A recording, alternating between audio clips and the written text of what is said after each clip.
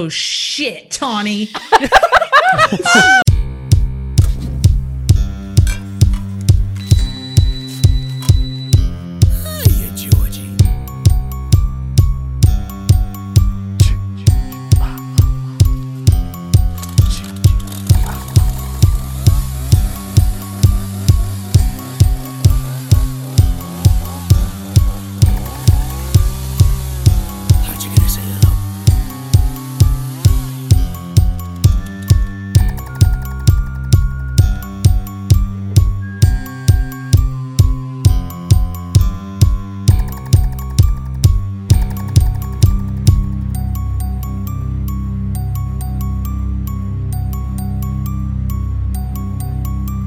Hello and welcome back.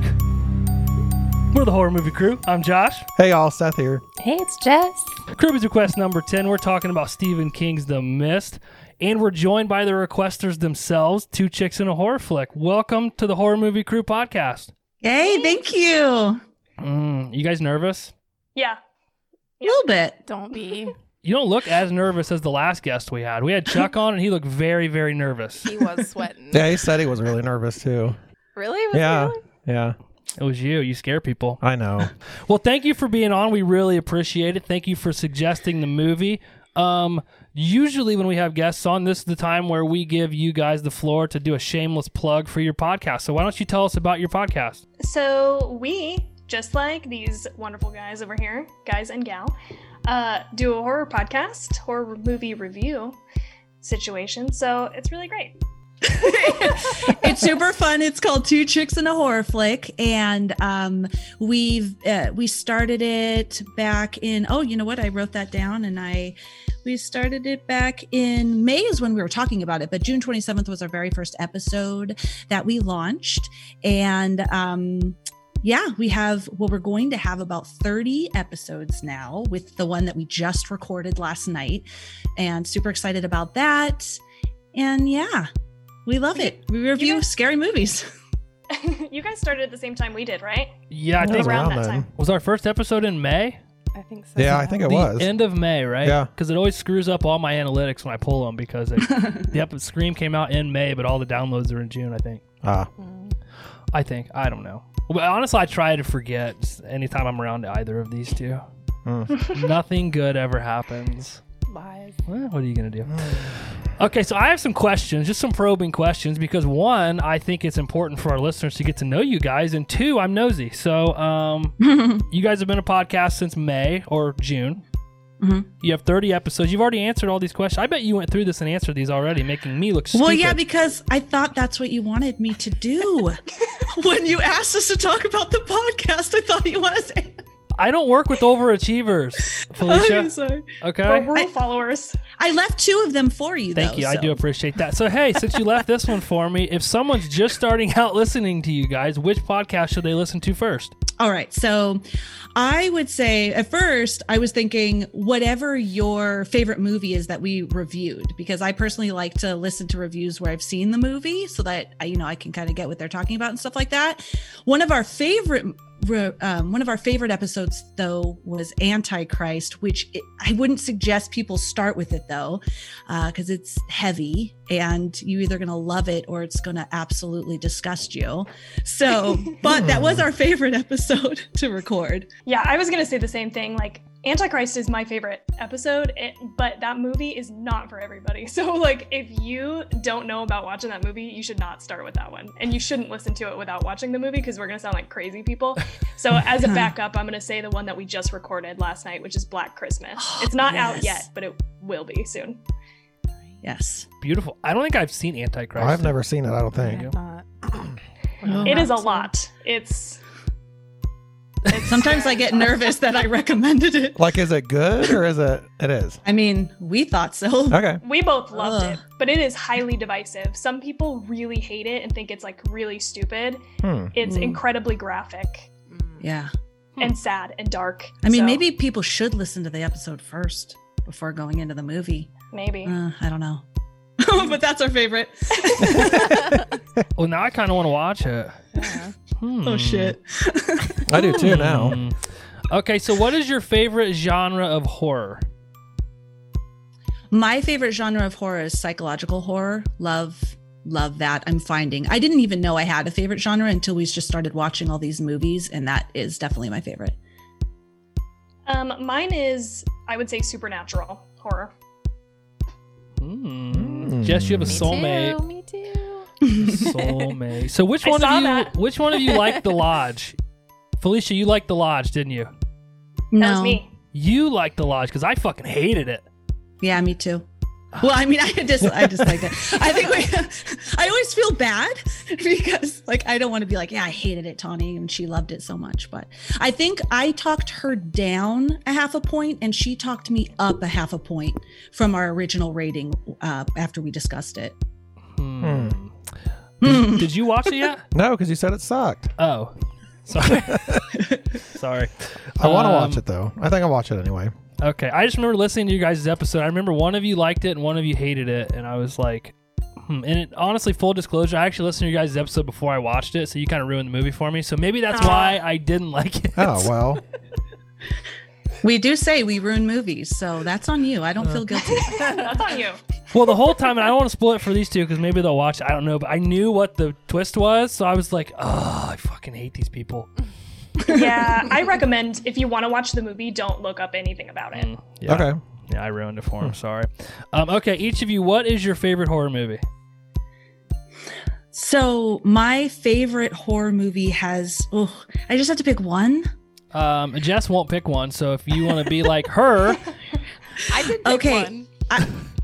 I am gonna pick 4. Okay, I'll pick one. I'll say it used to be Halloween, but after watching Black Christmas is my favorite now. And then I have 4 others, but I won't say what they are. Jess, what's yours? What's your one? The Shining. Okay. I'm gonna say Hereditary. That's a good one. Good pick. You haven't seen that, have you? Mm-mm. I liked Hereditary. I didn't think I was going to like it, and then I did like it. It surprised me. Although it's way too fucking long, just so we can be honest. I love Toni Collette. She was Yes, so she's good. so amazing. She did great. Seth can't comment because he never watched it because he's a loser. All right, so Halloween and Hereditary. I got to know, what are the other 3?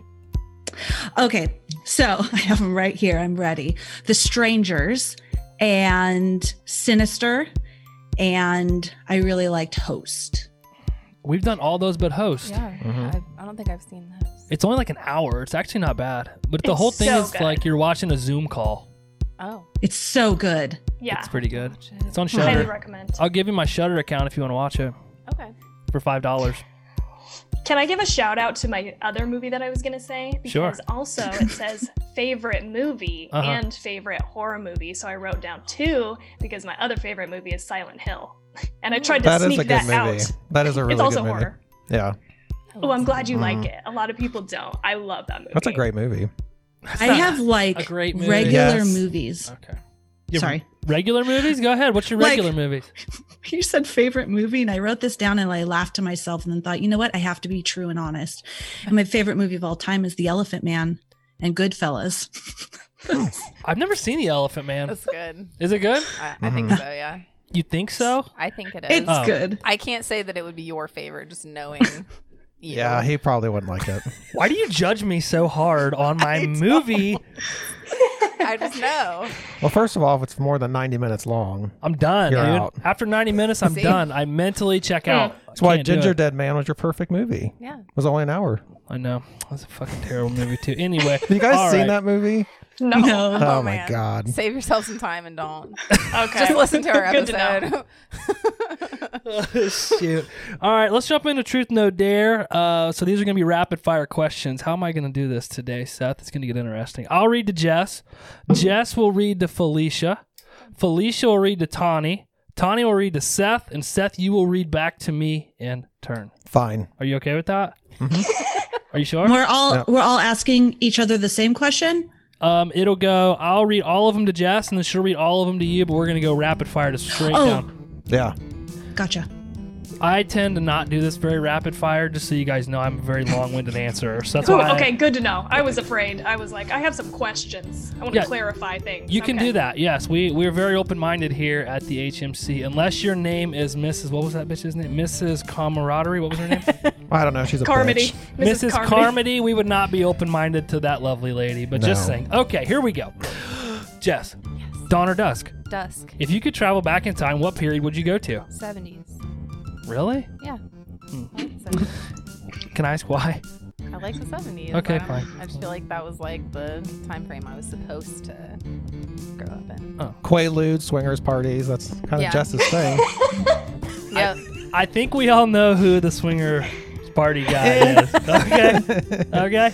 Okay. Invisibility or super strength? Invisibility. Do you believe in fate? Yes. Would you want to live forever? No. No? No. Not even like a follow-up question? No. Like, what if everybody else could live forever? I mean, maybe, but that wasn't the question. You didn't ask, so you don't know if you don't ask. Game of Thrones Shit. or Star Wars? Star Wars. Make a high-pitched sound.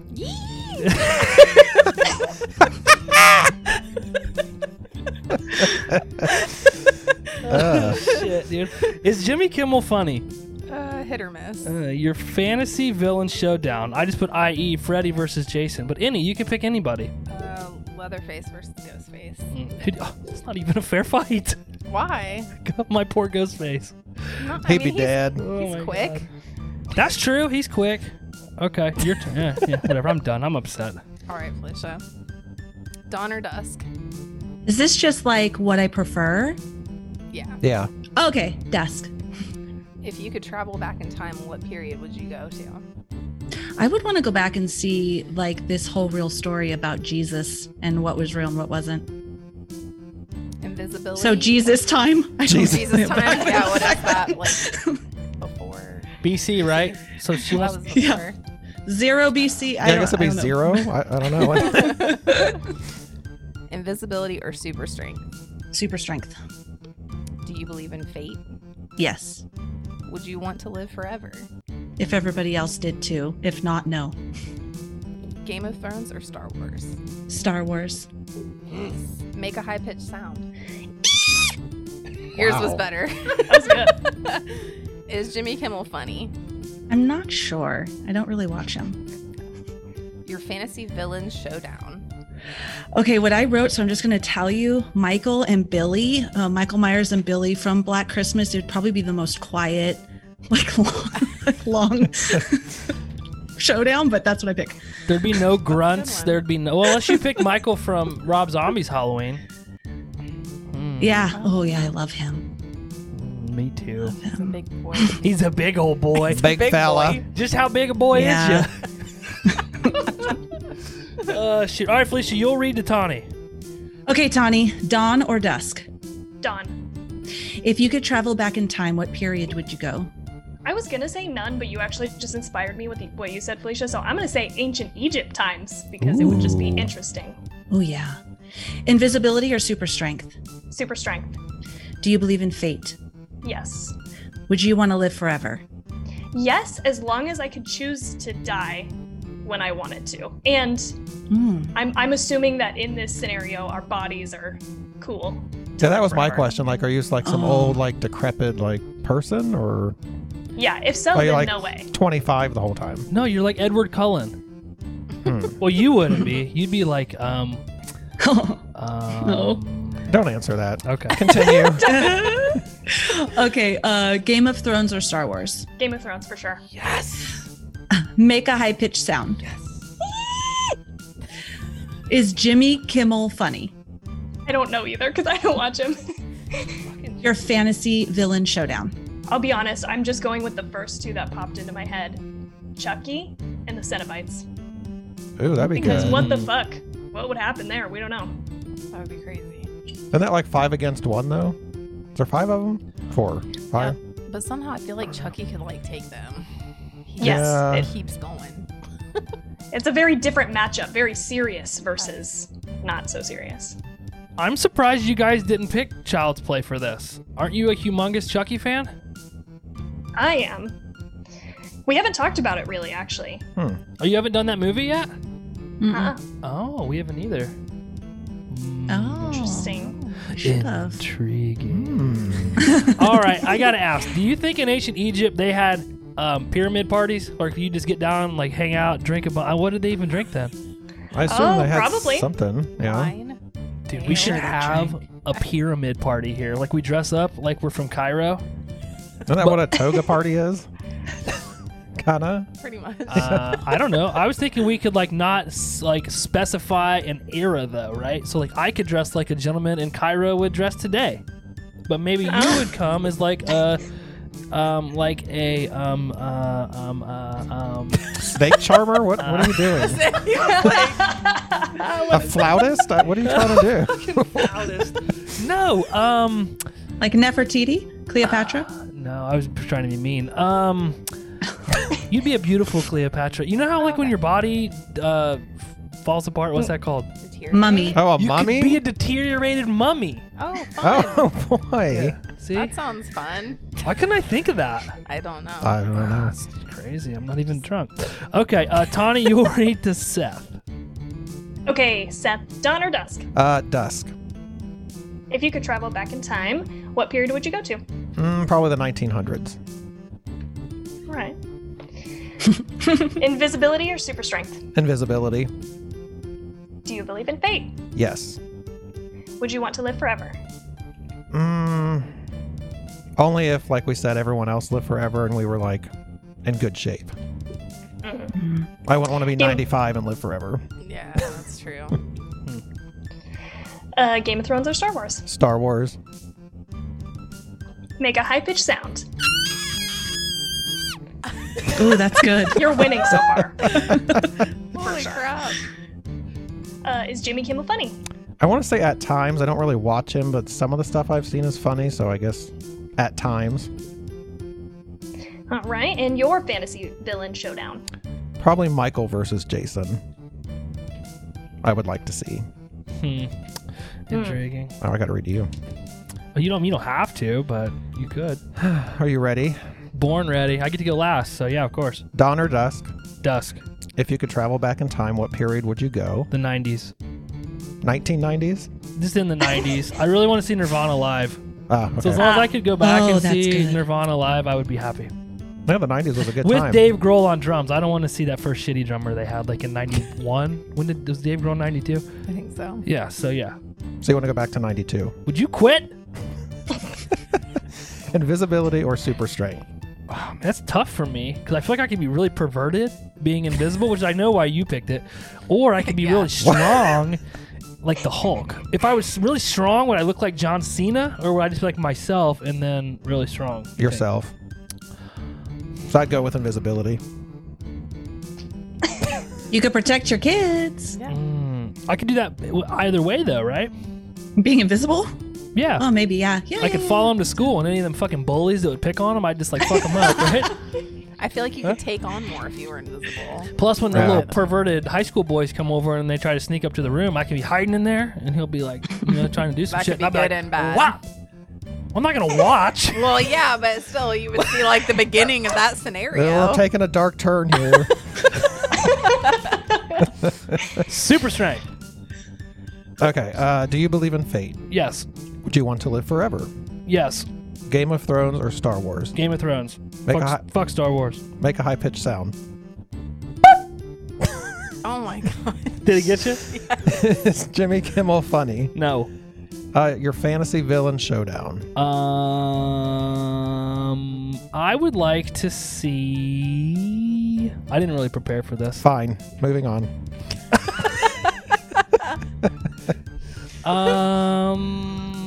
I would like to see Baby Firefly and Jackie as Ghostface from Scream 2. It's very specific. Wow. Very specific. Yeah. I feel like it'd be some crazy shit. Because you know how crazy she is at the end of that movie? Jackie? With the eyes. I don't know her Jackie? name in the movie. Mrs. Loomis? Whatever. Yeah, Oh, that's Jackie. who I'd go with. Roseanne Jackie. Okay. Who the fuck else would I be talking I don't about? know. I lost you Name for a two minute. other Jackies. I can't other than this girl at work named Jackie. Why are you? Jackie? Why are you laughing? I don't know. Is she goofy? Kinda. Does she listen? No. Oh, not yet. Till I find her ass on Facebook. Oh my Oh God. God. I'm gonna send her a link. Oh, there's a gift from Zoom. Oh no, what's this?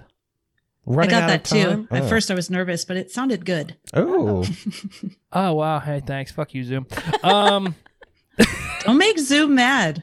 They'll hang up We on still us. have a lot to cover. Yeah. Oh, yeah, sorry. All right. Well, hey, that's rapid fire truth no dare. Again, it's not always very rapid fire esque, but what are you gonna do? Let's jump into the Do You Like Scary Movies discussion. Our movie this episode is The Mist. It was picked by our guest, Two Chicks in a Horror Flick. I don't know if you guys got together and talked about it and then picked the movie, or if maybe one of you picked the movie. But why did you pick this movie? I'm gonna let Yeah. you, Tawny. Yeah, we had a whole list of movies that we could have gone with for different reasons.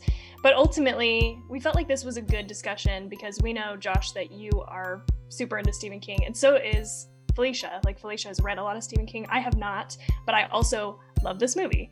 And so we haven't really talked about the movie even really, like, we just talked really briefly before we got on here with you guys about how we feel about it. So we haven't even talked about it to each other.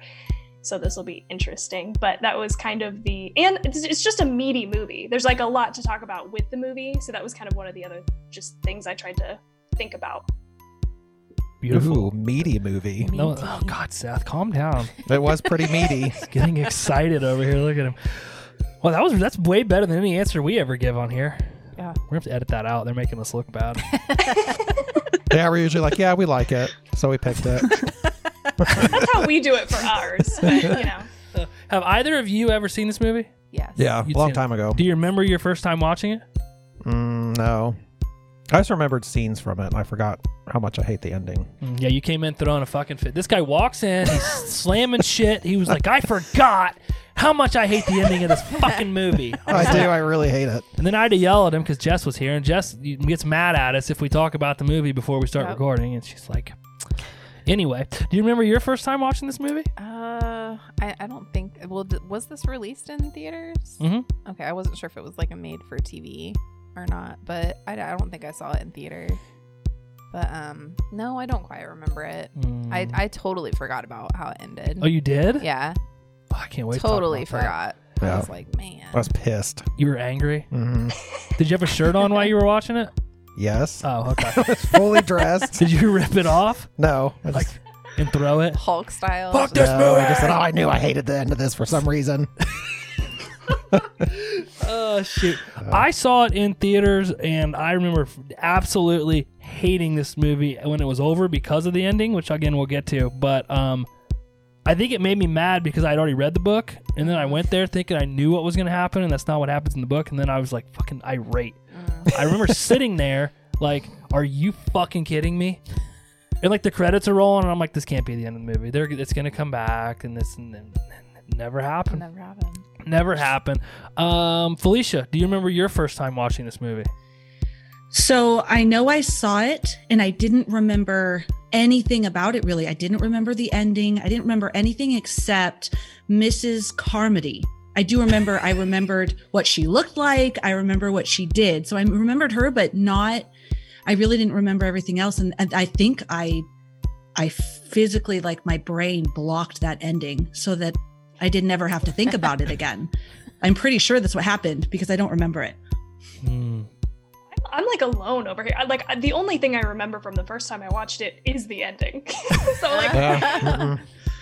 I just remember being shocked. I don't remember anything else. I just remember being blown away by the ending. hmm And I think I also was frustrated by it the first time I watched it, but I love the ending, so we can wait to talk about that. But Dude, my heart is still racing with anger. Yeah. Blood is pumping in my body from Glad it wasn't just me. No, I did the same thing. Uh. I went around the house and Dude, you came in here really mad. I wasn't really mad, but I just said I hate the fucking end of this movie. We'll get to it. We will discuss it. Our characters, we've got David Drayton was Thomas Jane. Also, The Punisher. Do you guys remember that? Oh yeah. Yeah. Not my favorite Punisher, but he did play the Punisher. Mrs. Carmody, Marcia Gay Harden. This fucking bitch. Oh, hey, goodness, dude. Gosh. Amanda Duffrey, which is Laurie Holden, sorry. Brent Norton was Andre Brower, and Dan Miller played by Jeffrey DeMond. How about the little boy? He was great. Oh, yeah, I didn't write him. Billy. Sorry. What's his name? Billy. I've only got so much spots on these sheets, and that kid just didn't do it for you left me. Jimmy out of here, and I only got so much room, dude. This was like a Game of Thrones, Walking Dead like pre-show. Well, also I made a note. She said Silent Hill was one of her favorite movies. I made a note that Laurie Holden was also in Silent Hill, and this movie like has that feel a little bit. yeah. Yep. Similar themes for sure. Yeah. Mm-hmm. There's a lot of Walking Dead people in it. That's like, Yeah. I was like, oh my god, I don't remember all these Walking Dead people. That was like was it pre or was it This was kinda- 2007, Yeah. so yeah, it would have been before. All right, the director is Frank. I'm gonna screw this name up, but Frank Darabont. I don't know. I think I Yep. did. Yeah, pretty good. sounds right. Screenplay by Stephen King. Frank also did The Green Mile, The Majestic. Have you guys seen that movie? I love Yeah, The so Majestic. good. Fucking great movie. It I is. love that movie. The Walking Dead and Shawshank Redemption. So him and Stephen King must be boys. That's what I'm gathering. Wow. Yeah. Intriguing. Felicia, do you want to do the synopsis since you picked the movie? Oh, sure. Me and Tawny both picked it, but here we go.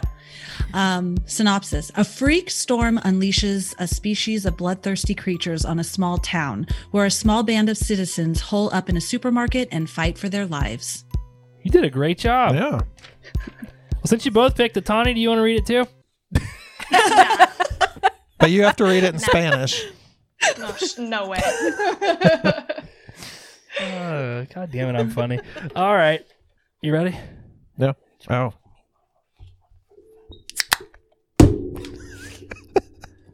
That poor meat log. Show him the meat log. Let him see it. You guys ever seen the meat log? I've heard about the meat log, but I have not seen it. It's very squishy. We'll be eating it soon. I don't think, dude, we're not going to be able to eat this thing. I will say it's smaller than I imagined it being. From listening to the episode. Seth is used to hearing that. Yeah. So you need to get me a bigger meat log next time. I bet they have one that's like double that size. You bought it for me. Imagine just slamming that thing on the table. Dude, all I got out of that was that the HMC has an inferior meat log. Yeah, our meat log's not very big. Where did that thing even come from? I feel like you guys said, but I Rural can't remember. King. Rural King. Where else Oh, would you yeah. buy one of those? I That don't does know. beg the question, though, Tawny. What kind of meat logs are you used to? This is a normal I mean- Ohio meat log. Listen, I'm just going off of your guys' reaction to the meat log when I was listening to the episode. So I just, in my head, I mean, I'm thinking at least twice that. I don't know, but Where do you live? I'm in Idaho. You need to go to Idaho, bud. Apparently. Oh my gosh. Got double the meat logs I don't know if I'd be able to handle that. in time. You can work. I got to work my way up to that. Holy cow. Ugh. Anyway, we have guests. Oh, sorry. Sorry. I was told to behave myself. Sorry. I'm not good at that. All right. Scene 1, opening scene. Easter egg paintings. The movie opens with our main character, David, painting and listening to blues music. We see other paintings that David's done, which include The Thing, which is the movie cover for the movie. There's a boy with a red balloon. Does anybody know what that was? I took it to be like an It Yeah. reference. That's what I thought as well. Okay. And then he's painting the gunslinger Roland, which I think was supposed to be like a hint that they were coming out with a gunslinger movie eventually back then. Wasn't there like Dark Towers behind that too? That awful Matthew McConaughey one came Yeah. out, but it was, oh my God, talk about a dumpster fire. Anyway, suddenly the power goes out and the thunder rolls. We see David and his wife Steph and their son Billy looking at the picture or out a picture window as you see the thunderstorm and kind of like the mist and stuff coming across the water toward their home. Then the mist comes across the screen right outside the picture window. We see the family walk downstairs with a flashlight, and then a large tree branch goes through a window as David's painting studio gets knocked all to hell. Poor guy was just working on it. Scene 2, Storm 1, Drayton 0. Billy runs outside. Billy is the son. Again, you guys are correct. I forgot to list Billy. I'm sorry, but Billy is the little boy. We see the family's home and yard has been basically destroyed by the storm. David tells Steph that he'll hit the store before they run out of food. He throws his ruined painting into the bushes. He's very upset about this painting and complains that the movie studio won't give him an extension. So we find out that David is he's painting portraits for like movie covers. Yeah. Which in 2007, would they really do that, or would it be all photoshopped? I would think it would be. Yeah, because he makes a comment about them photoshopping it. Yeah, like maybe it was transitioning to that where more people were doing it, Photoshop and stuff. I believe that these are real paintings done by, let me see, I took a note on his name, Drew Struzan. And he actually, I think, retired in 2008. So he really, I think, did paint them up until then. That's cool. Interesting. Huh. See, I thought all those movie covers were just, electronic Photoshop stuff. I'm sure they are now. Well, okay. Maybe not. I don't know. Maybe people still paint them. They start to discuss the house. He says he'll fix it, and that was his grandfather's tree that went through the front window. Billy runs up excited about all of the destruction. This kid's very excited. Sorry, I had to burp.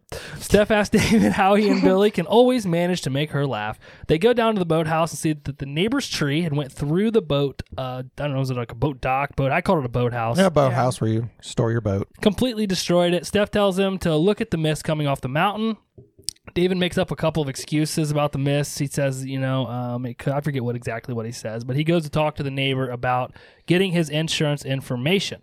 So this is really the only conversation we get between Steph and David, right, in the whole movie? Yeah, pretty much. So I'll ask our two guests, just from this very small, very short, brief conversation, did you get any insight into their relationship whatsoever?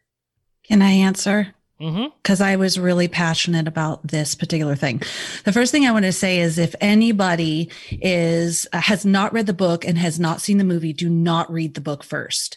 Because as soon as the movie started, I was disappointed and I really had to work hard to get myself out of the book. The relationship was so rich and so beautiful in the book. He was madly in love with his wife. They spent this time, even though it was just the night before and then the day of, she was so much richer of a character. She was terrified and nervous and worried about her son. And in this, she was like, Alec, she's a throwaway character in the movie. Like, I totally didn't care. Oh, well, everything's ruined. In the book, it was so much more. And that relationship permeated through the whole thing. He was so worried about his wife. And that, I'm getting cold chills talking about their relationship. And in the beginning of this movie, it was literally, I could give a shit. I didn't care at all. Yeah, so that's how I feel about it. Yeah. That I 100% agree with everything you just said. It almost, and later in the movie, it annoyed me. Again, the first time I watched it because of that, in the book, you get that relationship. And in this, it's kind of, I'm jumping a little bit ahead, but I almost feel like he's kind of like flirting with Amanda in the. Oh, for sure. Yeah. So there's that whole weird aspect, even toward the end of it. I don't know. We'll get to that, but yeah, I agree. Thank you for the detail. Because I was thinking later on that they didn't have a good relationship because of the whole Amanda thing. Mm-hmm. Yeah. Well, he was kind of short and shitty with her, I think, too, wasn't he? A little bit. Okay. God, he was such a good, loving husband. Okay, I'm going to let it go. The book was much better. Go ahead. What do you got? Tell us. That was it. He was just such a loving, caring, almost like this knight in shining armor type of guy. He just loved his wife. He loved his son. They were everything to him. And it was just really well developed in the book. That's all. And you get zero of that in the movie. Yes. Okay. I think he likes his kid, but maybe. I'm not sold on that either, honestly, but we'll get to that. Scene 3, Mr. Norton goes full Samuel L. Jackson and gets a ride to town. As David walks up to the neighbor, he's using a mirage of curse words. He can't get his chainsaw started. David suggests that they exchange insurance information. They discuss Mr. Norton's ruined car, and he asks David for a ride to town.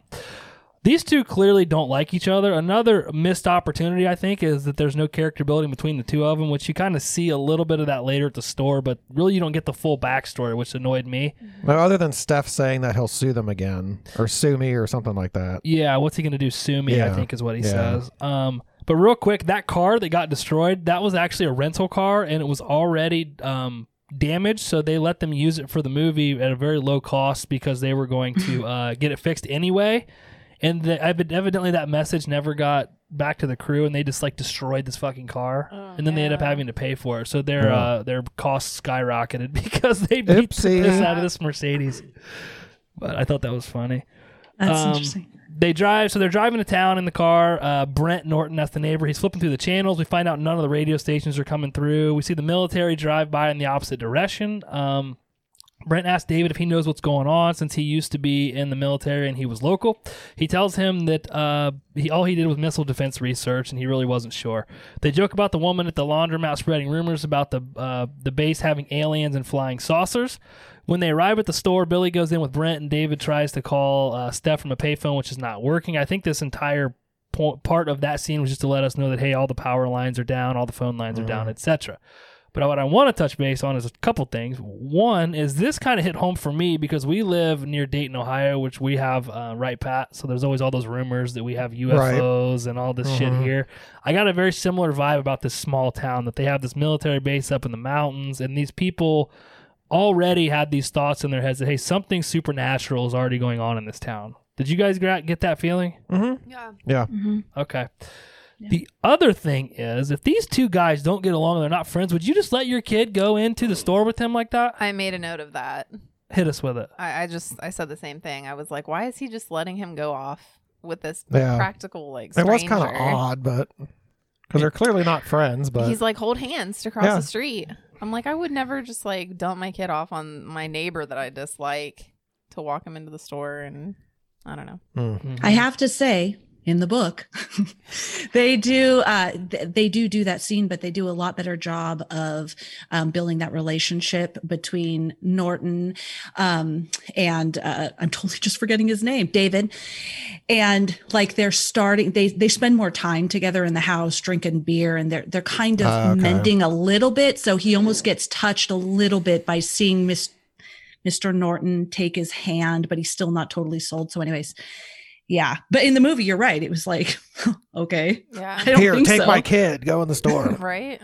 Well, if I remember correctly, and correct me if I'm wrong, but I think in the book, they were friends before the whole suing thing or the whole incident occurred, right? So they were already friends before that one incident? Yeah. Okay. And also Mr. Norton, he also felt a little more for him because recently his wife had died. That's right. And so he was just emotionally going through a lot of stuff, even though he was kind of like that hoity-toity lawyer guy, but yeah. Okay, beautiful.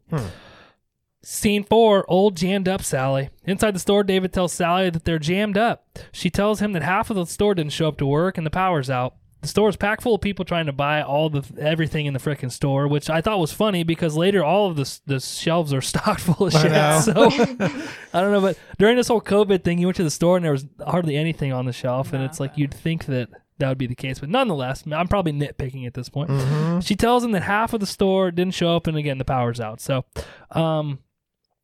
I don't know. I kind of also gathered that like the people at that point weren't taking this very seriously. So I wonder if this town is used to this type of stuff, where like the power goes out, or like kind of how I imagine like hurricane towns are, where they're just used to it.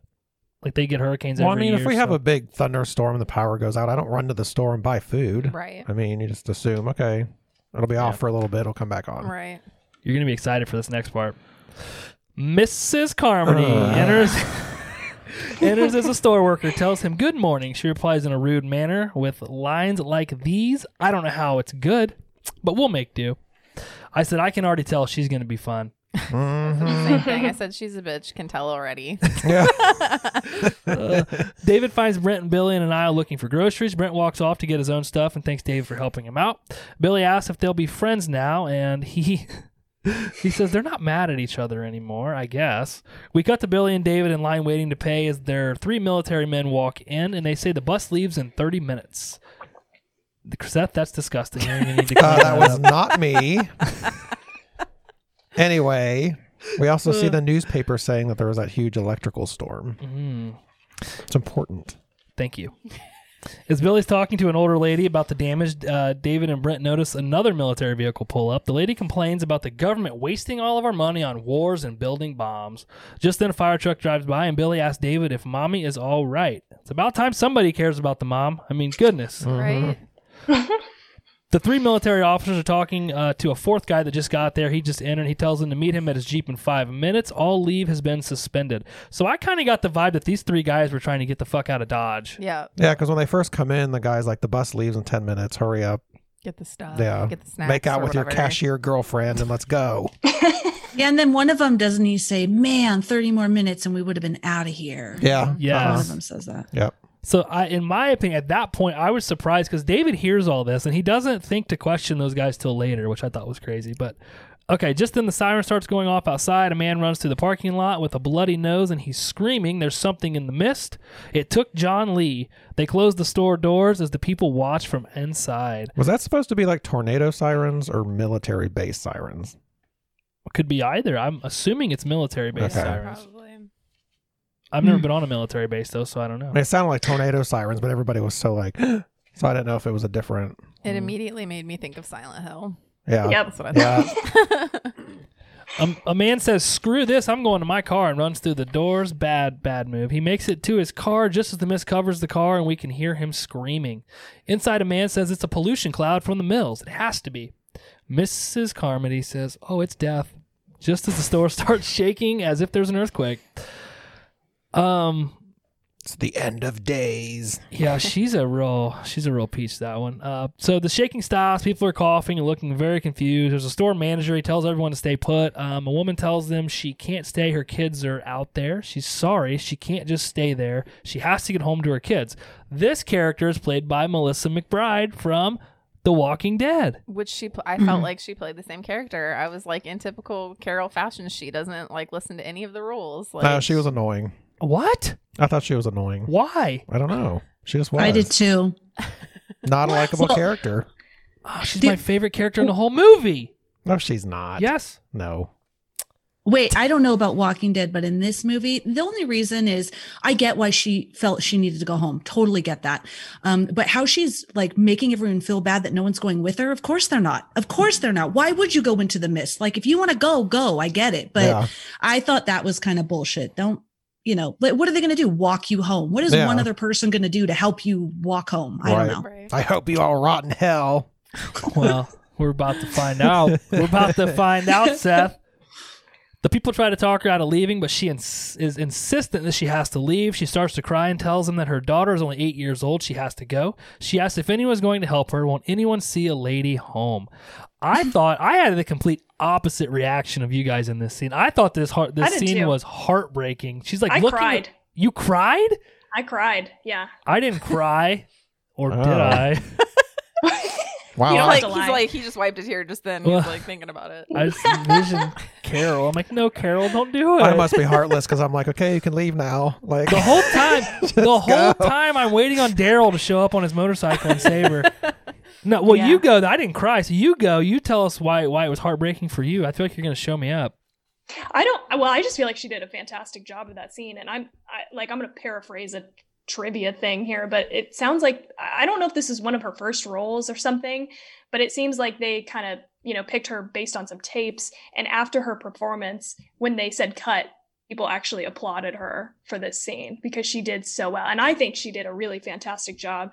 So watching her cry and I agree, Felicia. I think I get like that is, it's maybe not everybody else's, responsibility to see her home.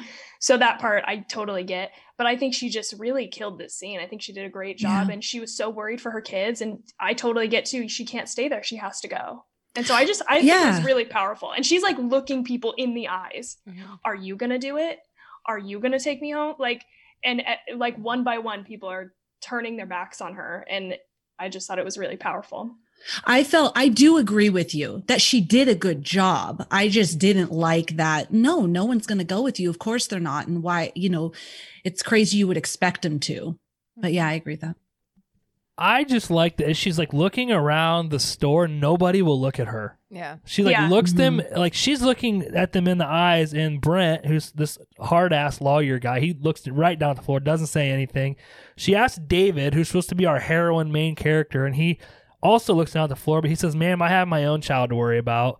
I mean, I don't know. And I have a note here, like, what would I do in that situation? I don't know, but I would hope I would help her. I don't. Maybe I Really? wouldn't. I don't What know. about your own children? That's your responsibility. Your babies are looking at you to protect them, not to protect this lady, to protect them. That's I'm getting all true. riled up. Agreed. That's very true. I don't know. I just felt like in that moment, out of all those people, not one of them were willing to help her in that situation. So You know what I felt? I just want to say one thing. I felt really bad for men because that's who she was asking. Like, this is terrifying what's in the mist. And every man you could tell felt really guilty and bad because it's like an expectation that one of them risks their life to get her home. And that's just not fair. It's true. I don't disagree with that at all. And maybe that's why I feel so bad. I feel like maybe it would be my place to try to help her, and I don't know that I would have. Again, I would hope that I would want to, but I don't know. If I would have had my kid there in that situation, I would not have been leaving. Yeah. Mm-mm. I would have been staying there with my kid, Right. like comforting them. That would be my only Yeah, goal. but like, why did she leave her kids home alone right after this disaster just Right, happened? yeah. I mean, they were old enough to be home alone normally, but like, this shit's Real. going on, you're going to leave them at home? You know what my husband said because he watched it with me? That's on you. Bad parenting choice. Sorry.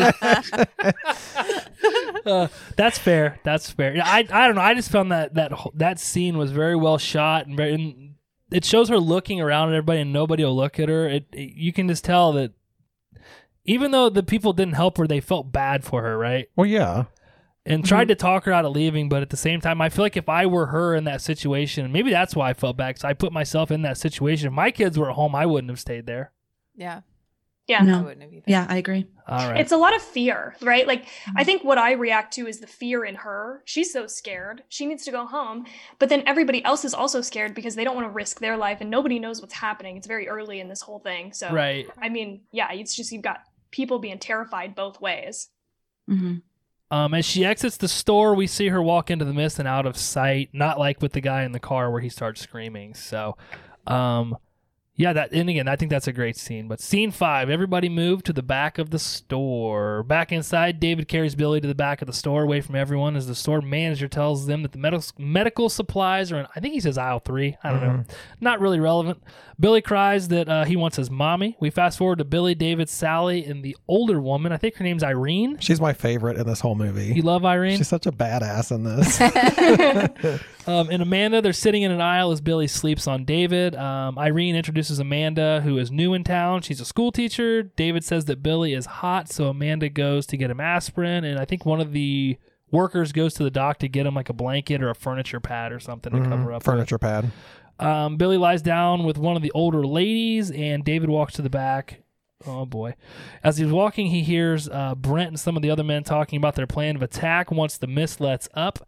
Once David gets in the back, he's like coughing, and he notices that the generator is letting off a bunch of smoke, and he turns it off, and then when he turns it off, obviously the lights die. As he turns around, he hits his head, which I thought was fucking hilarious. And then he trips and falls on the floor like... Yeah. It's like, what is this guy doing? Back inside... He does that in the book, though, too, because it's so pitch black and scary. Okay. Okay. Yeah, they definitely Yeah, so just... all there is sound because it's so black back there. Okay, they just made him look like a klutz in the movie. Yeah. Yeah. Because I was like, this is our guy. This is the guy we're expecting to save us. He can't walk out of a cage. All right.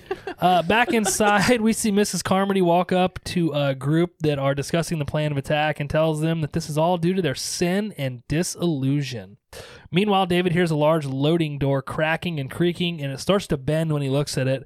And he takes off running and walks into 3 men inside the store. They were going to check on the generator. He tells them that the generator's backing up and he had to turn it off, but he did hear a noise. They grab flashlights and go to the back room. These guys are being like real dicks. Yeah, they're very skeptical. Well, I mean, I don't know if wouldn't you be though in that situation? Like, okay, Not if I just like what happened to the dude that ran out in the mist Right. and Yes. the bloody guy that came in. I probably wouldn't be that skeptical. really. Especially No. after the Okay. guy. Yeah. You clearly saw him scream and be like swooped up. Yeah. Unless you didn't see that, then you might be skeptical. Because the one guy, he had a bloody nose, but maybe he was nuts. Maybe he ran into something. But the other guy that went to his car. Yeah. But then again, there was the lady that walked into the mist and she didn't get swooped up. I don't know. I just feel like there wasn't an unnatural reaction for them to be like, okay, what? And then again, you also have to keep in mind if you find out a little bit, they don't like this guy. They don't like Right. David. The Right, townspeople right. don't like David for 'Cause he's like a Hollywood yes, guy. which we find out in a moment. So anyway, they grab their flashlights. They go back to check out the generator because they don't think David's capable. I guess poor David. They determine that something's blocking the exhaust vent. One of the stock boys volunteers to go out and unclog the vent, and if they can open the door just a little bit, he'll go under it and go unclog the vent. They begin to argue over who will go out and unclog it because David's getting upset. He's telling him this is just a kid. You shouldn't send him out to do it. Did you notice the kid was the Shermanator? I was Yeah. getting ready to say that. I was like, did you guys recognize this kid? Yes. Yes. I believe his name is Norm in this. Well, from then on, I could not take the guy seriously at Yeah, all. I just kept Right. calling him the Sherm. Yes. Well, he doesn't last long anyway. in that movie, doesn't he eat something with pubic hair on it? Pizza Pizza Oh, with with pubes. Yes, yeah. Poor I don't Norm. remember that. hmm That's all I could think of the whole time. I'm like, this is the guy you're sending out into the mist to save you. The Shermanator. The Shermanator. Oh, man. What do you think about the pubes on the pizza? A little bit. If we're getting pizza later, I'm going to like check my pizza. Oh man. Yeah, so nobody at this point believes David whatsoever, right? And it's honestly, again, I understand both sides of it, but so the mechanic, his name's Jim, he tells him that he knows he's a big shot artist with connections in New York. It doesn't matter to him if anybody gets hurt or I don't know what the fuck I wrote. It doesn't matter. It doesn't make him any better than anyone else. Sorry. So again, these people don't like David, which Felicia, is that the case in the book as well? In the book, though, not particularly the whole town, but those guys, yeah, they throw that at him that, oh, you're fancy and blah, blah, blah.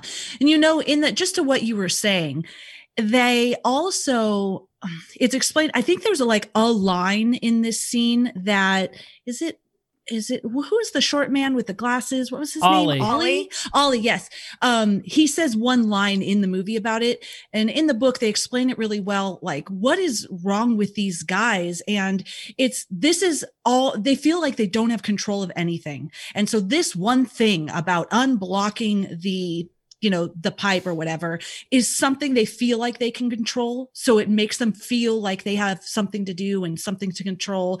So, and in the movie, I feel like that isn't as developed enough. There's this, why are you going out there for this stupid thing? But in the book, it's really, everybody's trying, like the one guy in the market, the guy who is the manager of the store, he's so obsessed with people stealing and eating and things like that, because that's what he feels like he can control in this super uncontrollable situation. Gotcha. That makes sense. And Ollie he does say that. He says there's nothing up front they can control, and there's a problem back here, and they're damn sure going to solve it. Yeah. Now that we're talking about these two scenes, though, back to back, is why is this kid gonna be why is he gonna, be a martyr for this? But he wasn't gonna be the hero when that lady needed to be walked home? Right. Yeah. Good point. Yeah. Good point. Yeah. Mm-hmm. Yeah, it almost made me feel like he was trying to impress these two guys. He was like, "Oh, hey, if you get the door open, I'll go out and unclog this vent, no problem." But it was the audience he had at that point, right? Yeah. I think so. And I think it's also easier to not, if nobody else is going to help this lady, it makes it that much easier for everybody else to be like, yeah, I'm not going to do it either. True, that bystander effect, or Yeah. The lady is probably a lot farther too. yeah, true. Okay, so I don't know. they start the generator so Norm can get under the door. As the door opens, we see the mist, and it's it's right there. It doesn't come in underneath Yeah, I was the going to door. say, did you notice it never comes in? Yeah. It stops right at the door, and it almost looks like smoke. It doesn't even look like Yeah. mist at this point. They all lean down and look at it, looking underneath the door. The two mechanics and Norm joke about it being scary, and when suddenly this fucking octopus tentacle comes underneath the door and grabs Norm's leg. David is the only one that runs up to try to help him and pull him back as more tentacles appear underneath the door. Is that what you guys thought these were octopus tentacles? Yeah. Yeah. Okay. Well, yeah. Go ahead. I mean, with centipede-ish, definitely tentacles, octopus, but so much more with all those claw things and yeah. Whatever those were. suction cup mouths. Yeah, there was teeth involved, and Yeah. Yeah. But yeah, octopus. I also found it very interesting that of all these people back here and these two mechanics that were talking all this shit, David is the only one that runs up and helps him. Yeah. Mhm. Yeah.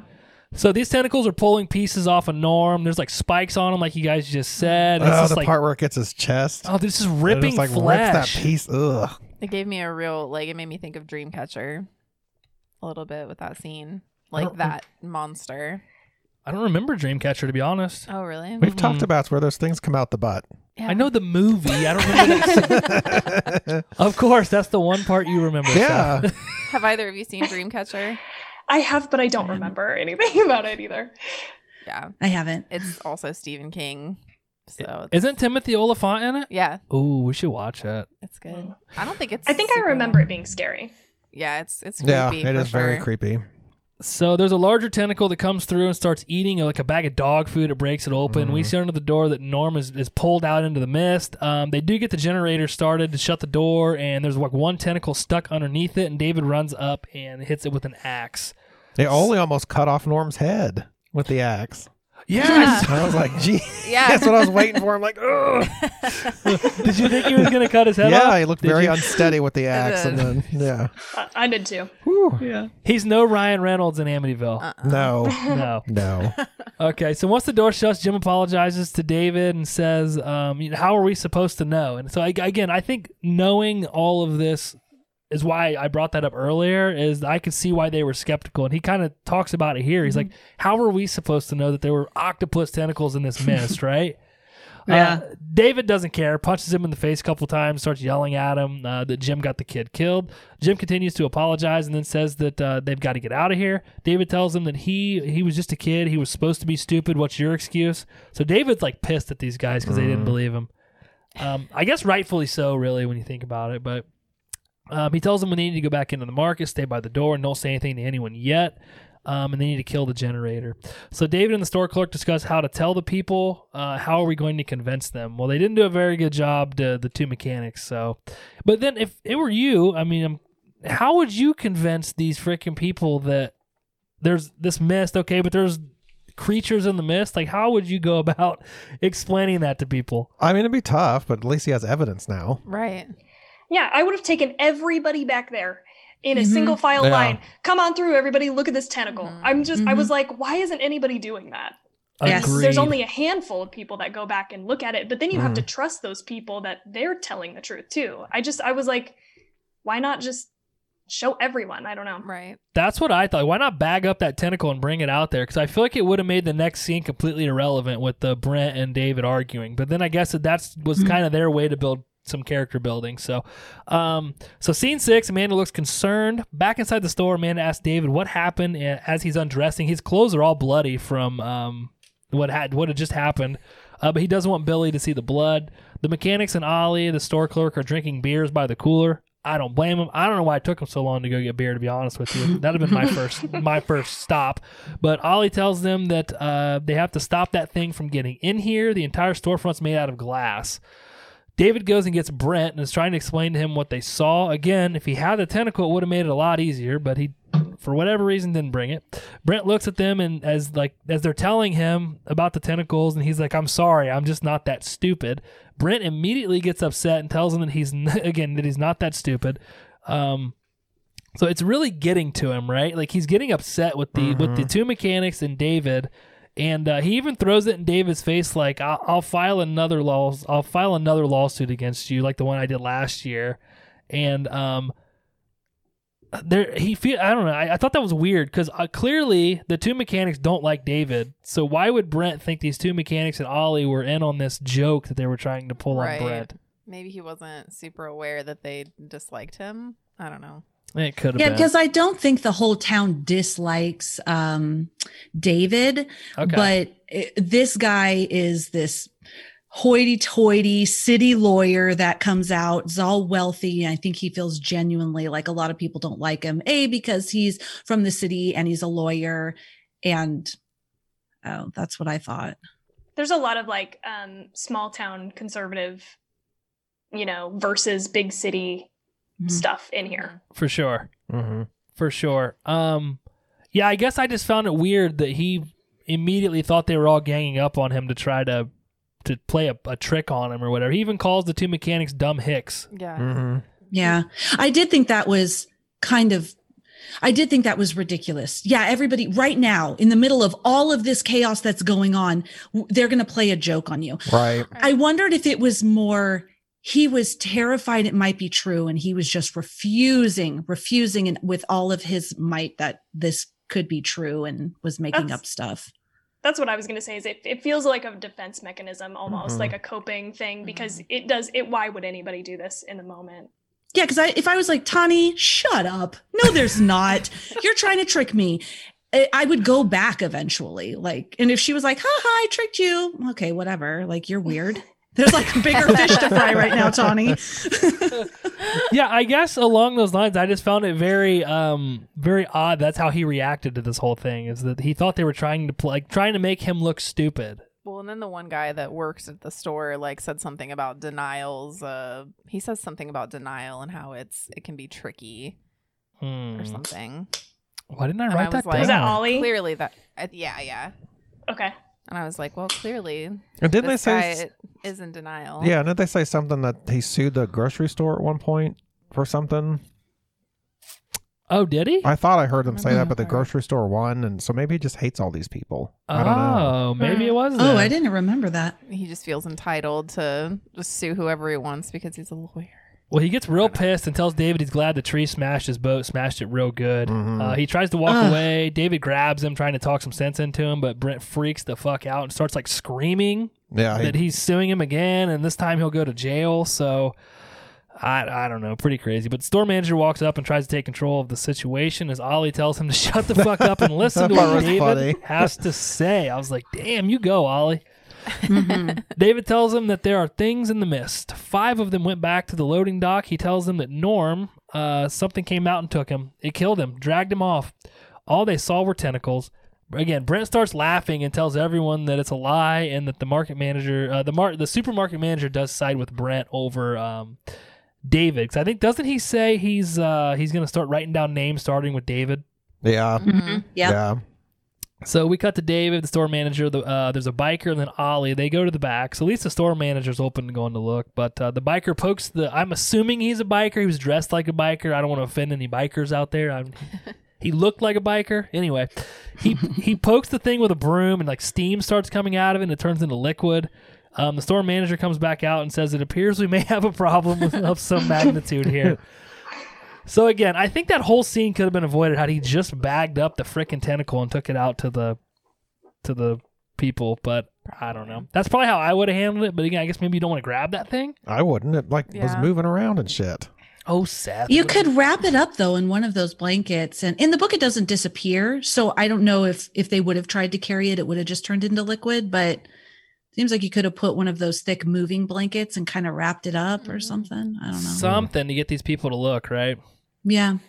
All right. Scene 7. Dog food and bags of shit to the rescue. The scene opens with people stacking dog food bags in front of the glass storefront. Mrs. Carmody, Seth's favorite character, is having a conversation with God about saving some of the people. They can't all be saved. If she can save just a few, even one, then her life would have counted for something.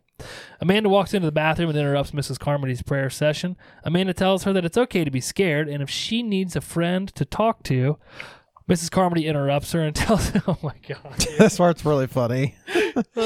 So she tells her that if she needs a friend like her, she'll take a good squat and shit one out. Very Christian of her. Yes. Oh my God, dude. I had to pause it. I was laughing so hard. I was like, holy cow, dude. Anyway, I was like, what do you mean? Are you saying that your kids are going to be shitheads? Dude, your kids are going to be terrible people that you don't want to talk to? I was like, holy cow, this lady's terrible. Yeah, I hate her. Yeah. Anyway, yeah, so I think she felt like Amanda was mocking her, though, is I think what she's getting at. She thought Because everybody does. Yeah. In the town. Everybody mocks her and gossips about her. Gee, I wonder why. Right? Yeah. That's true, though, because when she walked in the supermarket, didn't Ollie say to somebody, maybe he said it to Amanda, I don't remember, the people that don't know her, she's like the town crazy? Yeah. Okay. Yeah. All right. So Brent tells people those who want to find a real way out need to talk to him. Everyone else can keep stacking dog food. Mrs. Carmody preaches to the people stacking dog food. She's like preaching from the Bible to them. She tells them that they need to prepare to meet their maker. The mechanic Jim jumps up and tells her how, oh my God, how she needs to prepare her ass to meet his size 10. Amanda tells her to stop. She's scaring the kids. Again, so all these people at this point, which is important to know, are against Mrs. Carmody, right? Like nobody thinks this lady knows what she's talking about. Yeah. They all think she's nuts. Okay. She says they should be scared. All of this talk about a modern God. There is a God, a vengeful one. He demands retribution and blood. Read the good book. It calls for blood. The bill is due. It must be paid. Amanda walks up and smacks Mrs. Carmody across the face and says that this is enough. Jim, again, that's the mechanic, he says, oh, that's nice. You can smack her, but it's not all right for me to smack her. Oh, Jim. Mrs. Carmody says that they'll come tonight and take more, and when they do, they'll come find Mama Carmody. Huh? You like that name? Yeah, no. Yeah. I do like how Amanda's like, I'm sorry, this lady's a little too Old Testament for me. Yeah. So Ollie tells the group that around town, this is where he says it, that around town, Mrs. Carmody is known for being unstable. So this far into the crisis, we're seeing like the worst of everybody. Yeah. With the I don't think David has really gone off the rails yet. But like Brent, so let's start with the mechanics in the back were complete assholes. Didn't believe anything that happened. It led to Norm dying. The store manager was worried about writing people's names down and reporting them as opposed to listening to what they thought they saw or what they did see, which he finds out is true. Brent, who has zero belief that anything outside is anything other than normal, is just being ridiculous and trying to separate the group. And then you have the complete opposite of Brent. You have Mrs. Carmody, who believes God is raining his vengeance on everyone and that everybody should be prepared to meet their maker. And then, which was the one that stuck out to me the most, is Amanda, the school teacher. They were talking about how great she is with kids. She works with disabled kids, I think is what they said. And she just walks up and smacks this old lady. Yeah. Like, this is bringing out the worst in all of these people. Which I think is, and you just made it in 2007, but it's still extremely relevant today. I still feel like this is how people would act, honestly. Yeah. 100%. Yeah. I think when people get scared, it brings out the worst in them, and it's exactly what we're seeing. Even again, I think that they did a great job of having all these different types of people, and you see that it's brought out the worst in every one of them. Like at this point, I think Ollie and maybe David are the most level-headed So far, yeah. Yeah. And the old lady. Oh, you really like Irene, don't you? Yeah. We cut to Billy talking to the military guy and asking them to call their friends to come help. David asked the men if they could help, and they hop right up and start to move to the storefront, which I thought was weird. He had to go ask them to help when they, and as soon as he did, they got right up. Yeah. That's really not, I mean, I don't know, I'm not in the military, but it's not my idea of, it's like the military is the first to help and to help the people and all of that. And these guys were just like over it. They were wanting to just get out of there. I was surprised. They all had a really bad attitude. Ugh, fine, we'll go. Yeah. But when he asked them, they got hopped right up. So that's what I thought was interesting to me, was that he went up and asked them, hey, we could use some help here, guys. And all three of them got right up and helped them. But to me, I would have thought they would have done it anyway. So to me, again, I had seen this movie before, but rewatching it, I was like, well, I wonder if they know that it doesn't really matter what they do, they're fucked. Yeah. Yeah, and I wonder if they were taking that opportunity while everybody else was distracted to talk about what they thought maybe was going on. Because, later we get kind of an insight into, they were talking about this and that, but I don't know how much is true. And so maybe they were trying to, secretly figure it talk out. about it. Yeah. That's true. Yeah. That's true. Billy asks David if he thinks Mommy is okay and tells him that Mrs. Carmody is scary. David tells him that Mommy loves him and he'll do everything he can to get them back together. The group discuss the weapons that they're making, which include torches, they found some knives, etc. The store manager tells him there's no gun in the store, and then Amanda, our school teacher, pulls out a pistol. And then she says it doesn't have any bullets in it, though, but she does have rounds of bullets in her purse. Ollie says that he knows how to shoot a gun. He was the target shooting champion of 94. Hell yeah. You go, Ollie, which I thought was kind of funny. Yeah. The store manager obviously doesn't think very highly of Ollie, but you see that throughout this whole movie. But at this point, he because Ollie says he can shoot the gun, he makes fun of him. And he's like, you can shoot the gun? He's like, yeah, I was a target shooting champion of 94. Yeah. You go, Ollie. Just then, Brent walks through with a group of people and tries to leave. David tells them to hang out. They're going to be making barbecue chicken on the grill. When Brent tells him to move, he's already psyched out some of the other people, and he's seen this far too many times in court to let it happen here. So again, he calls them his people. So again, he's trying to divide this whole group, which I think Mrs. Carmody's doing as well. But Brent tells him that there's a disaster, but it's not supernatural or biblical. Again, he thinks that there's a perfectly good explanation for all of this. David asks Brent to tie a rope around his waist so that they know when he's made it 300 feet. Our good biker friend volunteers to do it because he's going to the Mr. Cornell's truck to get his shotgun. We found out earlier that Mr. Cornell had a shotgun in his truck. That's what Mr. Cornell tells him. He's got balls of brass. It's a good compliment. I wish somebody would will you tell me that later? We'll see. Okay. David tries to talk to Brent one more time, and Brent tells him that he's wrong. He will not make a joke of him after all. As they're leaving, Mrs. Carmody tells them that they're going to die out there, all of them. As the biker's leaving, he tells Mrs. Carmody that he believes in God too. He just doesn't believe that he's a bloodthirsty asshole that she's making him out to be.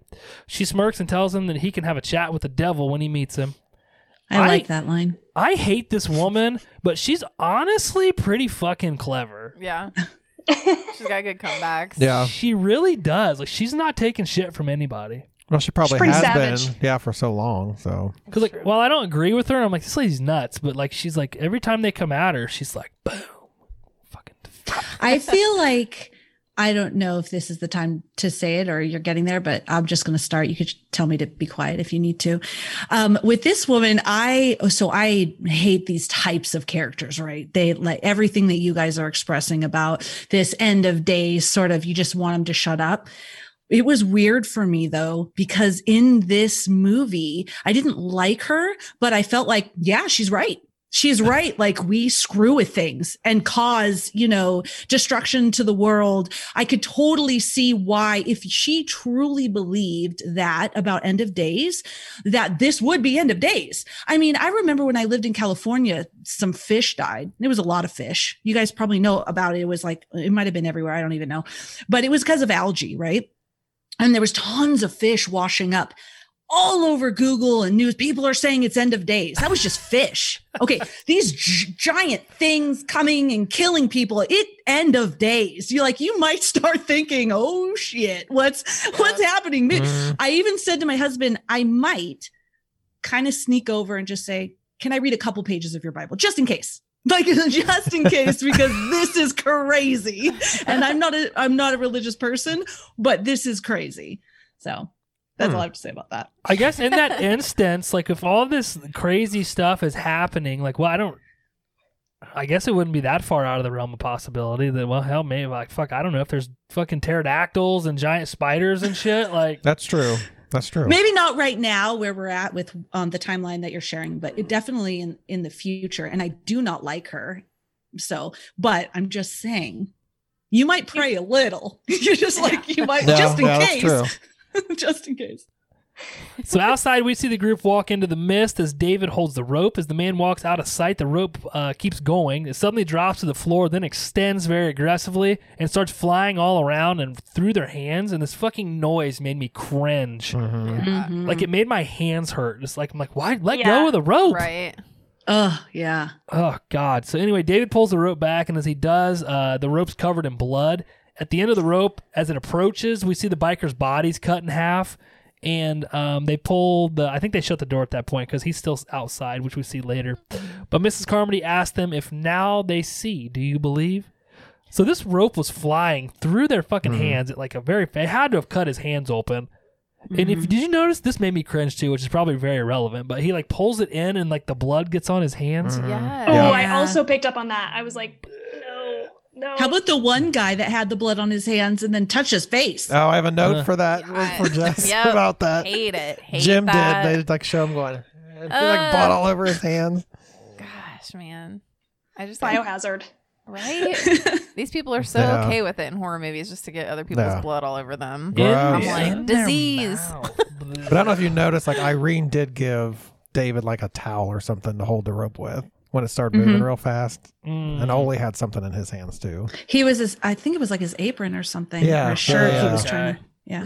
Gotcha. I was just like, oh, his hands are ripped open. And he's pulling this other person's blood toward him. It made me want to. And the scene ends with Jess's favorite part, with Jim going, blood in the mouth. You love licking the blood off his fingers. Oh man, horrible. Does anybody at this point think that Brent is alive, or is Brent done? I just assume they're all dead. Me too. That's Yeah. Okay. Only 30 minutes. Oh, sorry. Scene 8. Only 30 minutes left of daylight. Jim and Myron work on getting battery-operated lights working, and Ollie says that there's only 30 minutes of daylight left. In the back, the military officers and Sally discuss their parents and where they're at. So I thought this scene could have been cut completely out of the movie. So we could have done without this scene. Yeah, we see the one main military guy and Sally in the back. Yeah. Flirting. They liked each other in school. She asked why he never asked her out, yada, yada.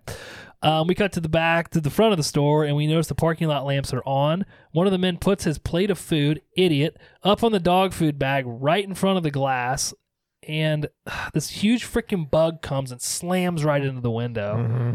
And immediately they all call for David, which I thought was also weird. So at this point, are we to believe that David is like the leader of all these people? Yeah. Yeah. That's what I thought. Mm-hmm. Okay. Mm-hmm. The bug walks up the window, and did you guys think these look like giant horseflies? It's the best I can do to explain what they look like. Big flies or with stingers. Yeah. Okay. We see more of the bugs. They continue to fly up and cling to the window. Mrs. Carmody's praying and says, "Look at those stingers, dear God." David and Amanda shine their flashlights on the windows, and we see that more and more of these bugs just continue to come up and stick on the window. I have a note here. Normal bugs are attracted to light. Thank Why you. would these people not think that, let's turn all the lights off? No, let's shine our flashlight on the light and attract all these bugs to where we're at. What annoyed me? Everybody. Oh, I'm sorry. No, go ahead. I was just going to say, everybody walked forward and lined their lights up on the dog food. Like every human knows this. Every human. And especially if you've ever seen Jurassic Park, which they probably hadn't, you don't flash your lights or, hey, we're in here. Yeah. Okay. But it's like annoying because David or somebody says turn the lights off, and no one ever does. right. They actually turn more on. Because Jim goes to the back and turns the spotlights on. So that annoyed me because I never do turn them off. Oh my God. They eventually run up to turn them off, but it is way too late. Yeah. Right? It's way too late. Yeah. Oh, it's pissed me off. I'm sitting down here on that couch and I'm like, turn the lights off. Yes. The first bug. The very first bug, I was like, shit, turn the lights off. Yes. Bugs like lights. I mean, Oh, man. I was like, I'm with you guys. Okay. We're all on the same page there. So all of a sudden, a huge pterodactyl-looking bird flies up and starts eating the bugs off of the glass, which now that these pterodactyls are hitting the glass, it's starting to crack the glass. Everyone's freaking out. They're trampling all over each other to get away from the front of the store. They are watching out the window, and there's more and more of these pterodactyl things just swooping down, grabbing these bugs, cracking the glass, and it does finally break. The bugs start flying through the glass. Amanda kills one with a broom and starts stomping on it. Another bug lands on Sally. That's our store clerk gal. It stings her on the neck. As Amanda's trying to get a broom soaked in gasoline, the pterodactyls start coming through the windows as well. Oh my God, it takes them like a decade to light this fucking mop. I didn't get it either. She's like, fucking childproof things. Like, she can't get the lighter to go. But did you notice, though, at first, those pterodactyl things are not attacking the people? Yeah, Yeah. eating the bugs. It's like the little. They're going well, not after little. the bugs. I don't think one of those pterodactyl things attacks a person until they start hitting them. Mm-hmm. yep. So I almost wonder if they just would have left them alone, if they would have not bothered them. Probably. Okay. And the other thing I want to mention is I think that we had that scene with Sally and the military guy in the back because of what happens here, and they're trying to like make you feel like they want you to like this character. That wasn't enough. I agree. Yeah. I agree. It really wasn't, because she totally went up to him and started kissing him, and all of a sudden she Yeah. was like, no, this is not what I want. I'm like, whoa, what's happening here? It just totally seemed like it's what you wanted, but and then it was done. It was so weird. Yeah. Agreed, 100%. Not enough to make me feel totally bad for. I mean, I feel bad for Sally. I don't know if I seem like an asshole. I mean, I feel bad for Sally, but I don't think I got what they were going for. So, one climbs in and he's like on the back of a store person that worked there. And he's like eating the back of his. Oh yeah, this is gross. We cut to Sally, whose face is now swollen. She can't breathe. They finally get the freaking mop lit, and one of the dinosaur. I called it a dinosaur, but it was one of the pterodactyl things. They do set it on fire, and David chases it around the store, hitting it with a stick.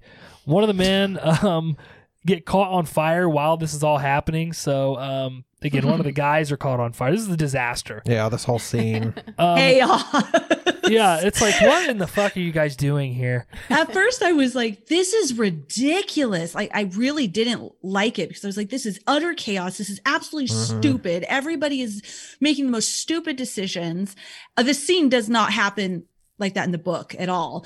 But then I thought to myself, I wonder if this is really how it would be, utter chaos, because we think, not being in that situation, we wouldn't do that and we wouldn't do this. But I mean, maybe we would.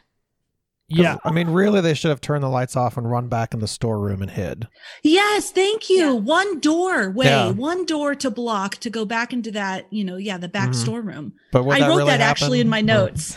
Oh, did you? But would it really happen? Probably not. Oh, if we were in the store, now we know. Right. Yeah. Maybe a small group, but there was like 40 people in there? Yeah. That probably wouldn't be very organized. I felt like as the movie went on, there kept being more people. Yeah. Yeah, I thought so Yeah. too. Yeah. There was like I do 150 feel by like- the end. I'm like, who the fuck are all these people? I do feel like I would have thought that we would have thought of, hey, let's all go back into the storeroom once we realized, gosh, the whole front of the store is plate glass. Yeah. It seems like it just makes sense that it would Yeah. be safer back there, but Yeah. I agree. Plus, they had that steel door out the back, and then you had the one door you could have barricaded instead of a whole row of glass windows. So, Yes. 100% agree. Okay, so one of the bugs lands on Mrs. Carmody and like walks up her stomach right to her face. She begins to pray, and the bug flies off, does not sting her. It like hovers in her face for a while and then flies off. During this whole scene, Billy's screaming for David as David is like fighting off this bird, not paying any attention to him.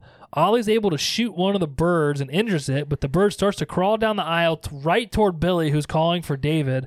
And just before the bird gets to Billy, David grabs him out of the way and Ollie shoots the bird, killing it.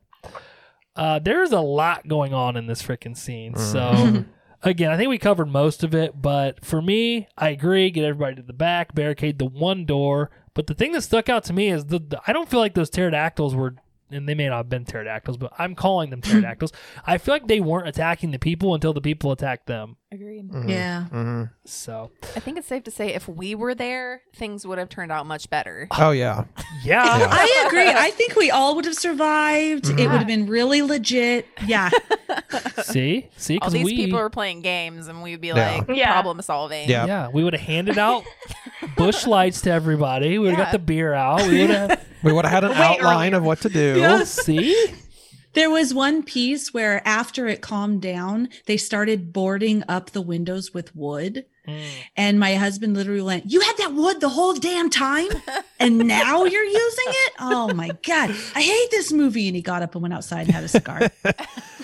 That's I was right there with him. But all right, scene 9. Poor Sally and David, you dog. David and Amanda look at Sally, who is dead on the ground. Her head is swollen up and purple. She's like almost unrecognizable, honestly. She kind of reminds me of that big lady from Texas Chainsaw. You know, she got like the big gullet. Oh, yeah. The big yeah. liquids chick. Yeah, your favorite. Another woman tells David that Mrs. Carmody was right. She told them it would come at night. She told them someone would die. Outside, we hear something sniffling, and it's like sniffing, and it pulls the half biker body out into the mist. Back inside, Amanda comforts Billy as he asks for his mother again. David and Amanda chit-chat while Billy's asleep. We find out she doesn't have any kids. I feel like they're kind of flirting here, which is why I'm like, David, you haven't said one thing about getting back to your wife, but you're flirting with this Amanda teacher lady. Yeah, he's trying to get a BJ. Yeah. Yes. Do you think in this instance that's what he's thinking about? Yeah, probably.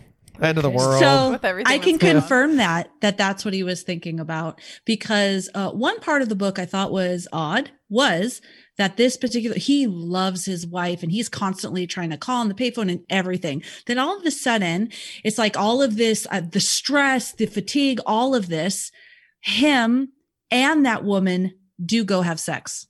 Oh. Really? In the book, they do. It's like to describe it like he's in utter chaos. You're going to get to it. I believe it happened after the whole pharmacy scene. So it's just like utter chaos, and she's flirting with him, and he does think like, I can't even believe I'm thinking about that, but he does. They go and they have sex, and then that's it. Yeah. Oh, you were right. I knew I was picking up on something. Wow. Wow. All right. Ollie approaches. He gets David. Joe is the man that got burnt. Or I was talking about the guy that got burnt. His name's Joe. Anyway, he's actually begging for them to kill him. He said the pain is too much, and he just wants them to kill him. David tells him just to hang on a little longer. They're going to work something out. Hattie, that's the other older lady, right? Yeah. Okay. So Amanda finds her, and she's taken a bunch of pills and killed herself. So now we've kind of transitioned from these people not knowing what to do. They're all freaking out to where they've kind of given up. Joe, obviously, he's horribly burnt. So that's a different. And then this other lady has given up where she's taken a bunch of pills and killed herself. So we're seeing the whole thing is turning and changing as this continues to go on. So, the group say that if they don't get Joe some antibiotics, he's likely going to die, and that's when they start discussing going to the pharmacy next door. David tells them that they need to get out of the store permanently, not just temporarily, and Amanda tells them that Hattie, whatever, has died. They carry her out in a blanket out to the back room. David tells them that his four-wheel drive is right outside. They should just drive south as far as they can to get away from the mist. Again, not once does he mention going to get his wife. That's true. Amanda tells them they can't. They don't know what's out in the mist, yada, yada. David tells them that Mrs. Carmody is working against them. She has 4 now. By noon, she'll have 4 more. David thinks she'll be sacrificing people to make it better. Amanda tells them that they do not have faith in mankind. She believes that people are mostly good. My God, we're a civilized society. I think this is a very interesting topic, which we'll talk about later in Getting Lit and Talking Shit, so I'm not going to dive into it now, but I do have a note to discuss it later. And I will remember, Seth. Don't you think I'll forget? David tells her, sure, as long as the machines are working and they can call 911, take all that away and throw them in the dark and see what happens.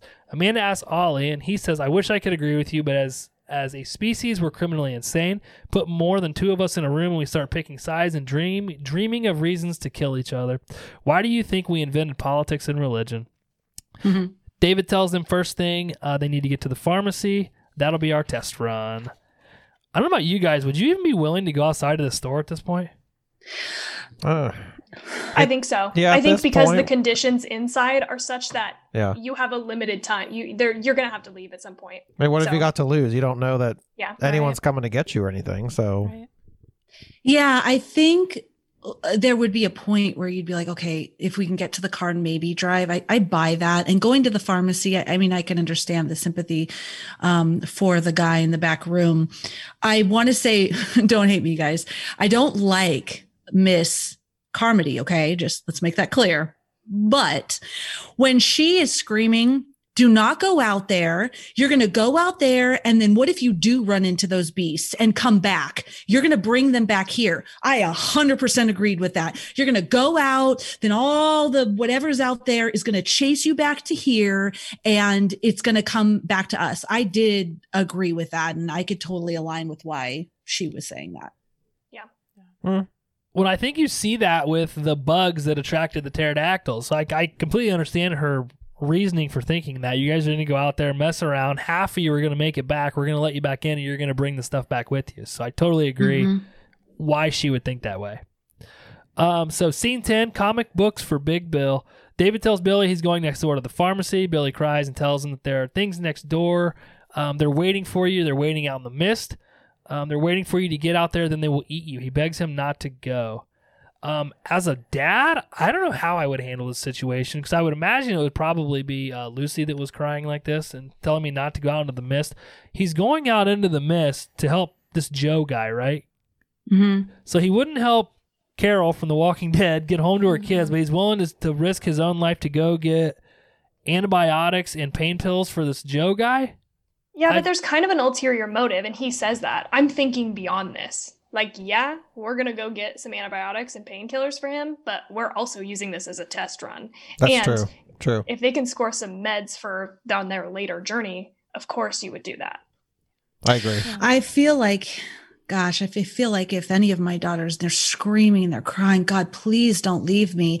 And then again, Mrs. Carmody says, why are you so quick to make your son an orphan? I don't know that I wouldn't go, especially if no one else is. He's kind of the leader, right? Nobody else is taking the lead like David is, but it's like, at the end of the day, I'm sorry to say this, no one else matters as much as your child. You brought this child into the world. They're looking at you, solely you, to protect them. I just don't know if it's worth the risk. And in the book, it was even less worth the risk because there was no fire. There was no burned man. It was literally a woman who broke her leg because she was trampled and she was in pain. Like, I'm not trying to be cold, but I mean, I don't know. I just think it's precarious. That poor baby, how terrified his dad. He already probably thinks that his mom is dead. Now his dad's going to go out in the mist to get antibiotics. I don't know. I do agree going to trying to go to the car or whatever and take your kid, but I don't know. I agree. That's what I'm saying. I don't know that I would have. And I also feel like the point of it, though, is that if he didn't go, then nobody else would have went. Right. So he had to go in order for the other people to volunteer to go. So I think that's why he went. But at the same time, I'm sitting here like, I wouldn't. Sorry. Like, I understand the guy's in a lot of pain and it sucks, but I don't know that I would go out. Right. But like Tawny said, he's seeing it as a way to get out. Yeah. So it's kind of like a part of the plan, right? Yeah. Yeah. Okay. And he's also emerged as a leader of this like faction of people. And so he probably wants to see with his own eyes what's going on out there. What are we up against? Yeah. Oh, he saw though with that tentacle and right. I don't know. I see what you're saying though. I think I'm just a wimp. Yeah. I just think that it would tear my heart apart to just the knowledge that my baby is already so terrified, and now I'm just leveling up that terror because I'm going to go out there and say, oh, here's this pretty school teacher. Take care of my kid if I don't come back. That's what I'm saying. I'm with you. Okay, so David gives Amanda the car keys and tells her if something happens to get Billy out of there. David tells the group that they're going to get supplies. They won't take any chances. Mrs. Carmody starts arguing, and one of her minions chimes in as well. So now we see she's got a following. She goes on to rant about the type of pride, what type of pride he has. I'm sorry, I can't fucking talk. She goes on a rant about this type of pride is what brought on the wrath of God in the first place. Suddenly, an older lady throws a can of peas and hits Mrs. Carmody in the head.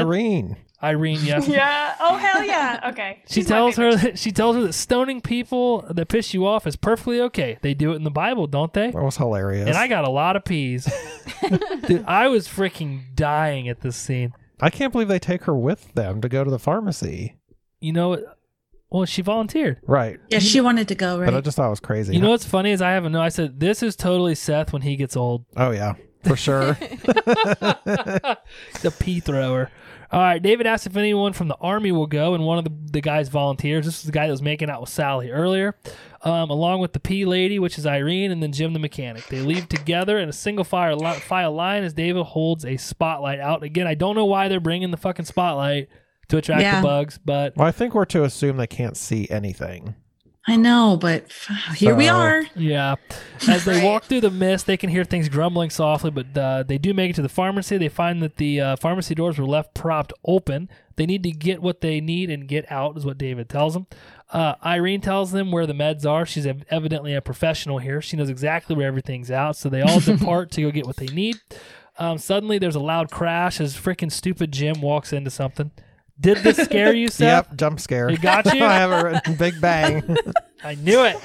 So Ollie and David climb behind the pharmacy counter to get the meds. Did anybody else find it awkward when they're yelling out these medical names? Like, they clearly don't know what they are, but they're like yelling them out. I was like, this is... like Oxycontin? Yeah. Well, I guess that's kind of That's kind of common, I guess. I don't know. I just found it very odd. And why does Irene know where everything is? Oh, it's back there in the corner in the fridge. Yeah. Like, I think that's why she went, because she knows more of the layout, right? That makes sense. Oh. Does she work there or something? I don't remember. yeah, that if part they I never mentioned. got. If she I think she's just a But pill maybe- popper. because she's a retired teacher, right? So I don't know. I don't know, man. I think she's got a problem. Maybe she just goes and gets lots of prescriptions. She's older, you guys. Okay. Yeah, that could be it. That could be the justification. We'll give her the benefit. Yeah. Good Okay. job, Johnny. Good job. Sure. So as they're rooting through the pharmacy, they start to hear noises. Jim starts to say, "Oh God, no!" As he looks up and he sees like all these people wrapped in spider webs all over the ceiling, all over the walls. It's reminding me of Jeepers Creepers. Like, how are they walking through this pharmacy and never noticed any of this shit? Well, whatever.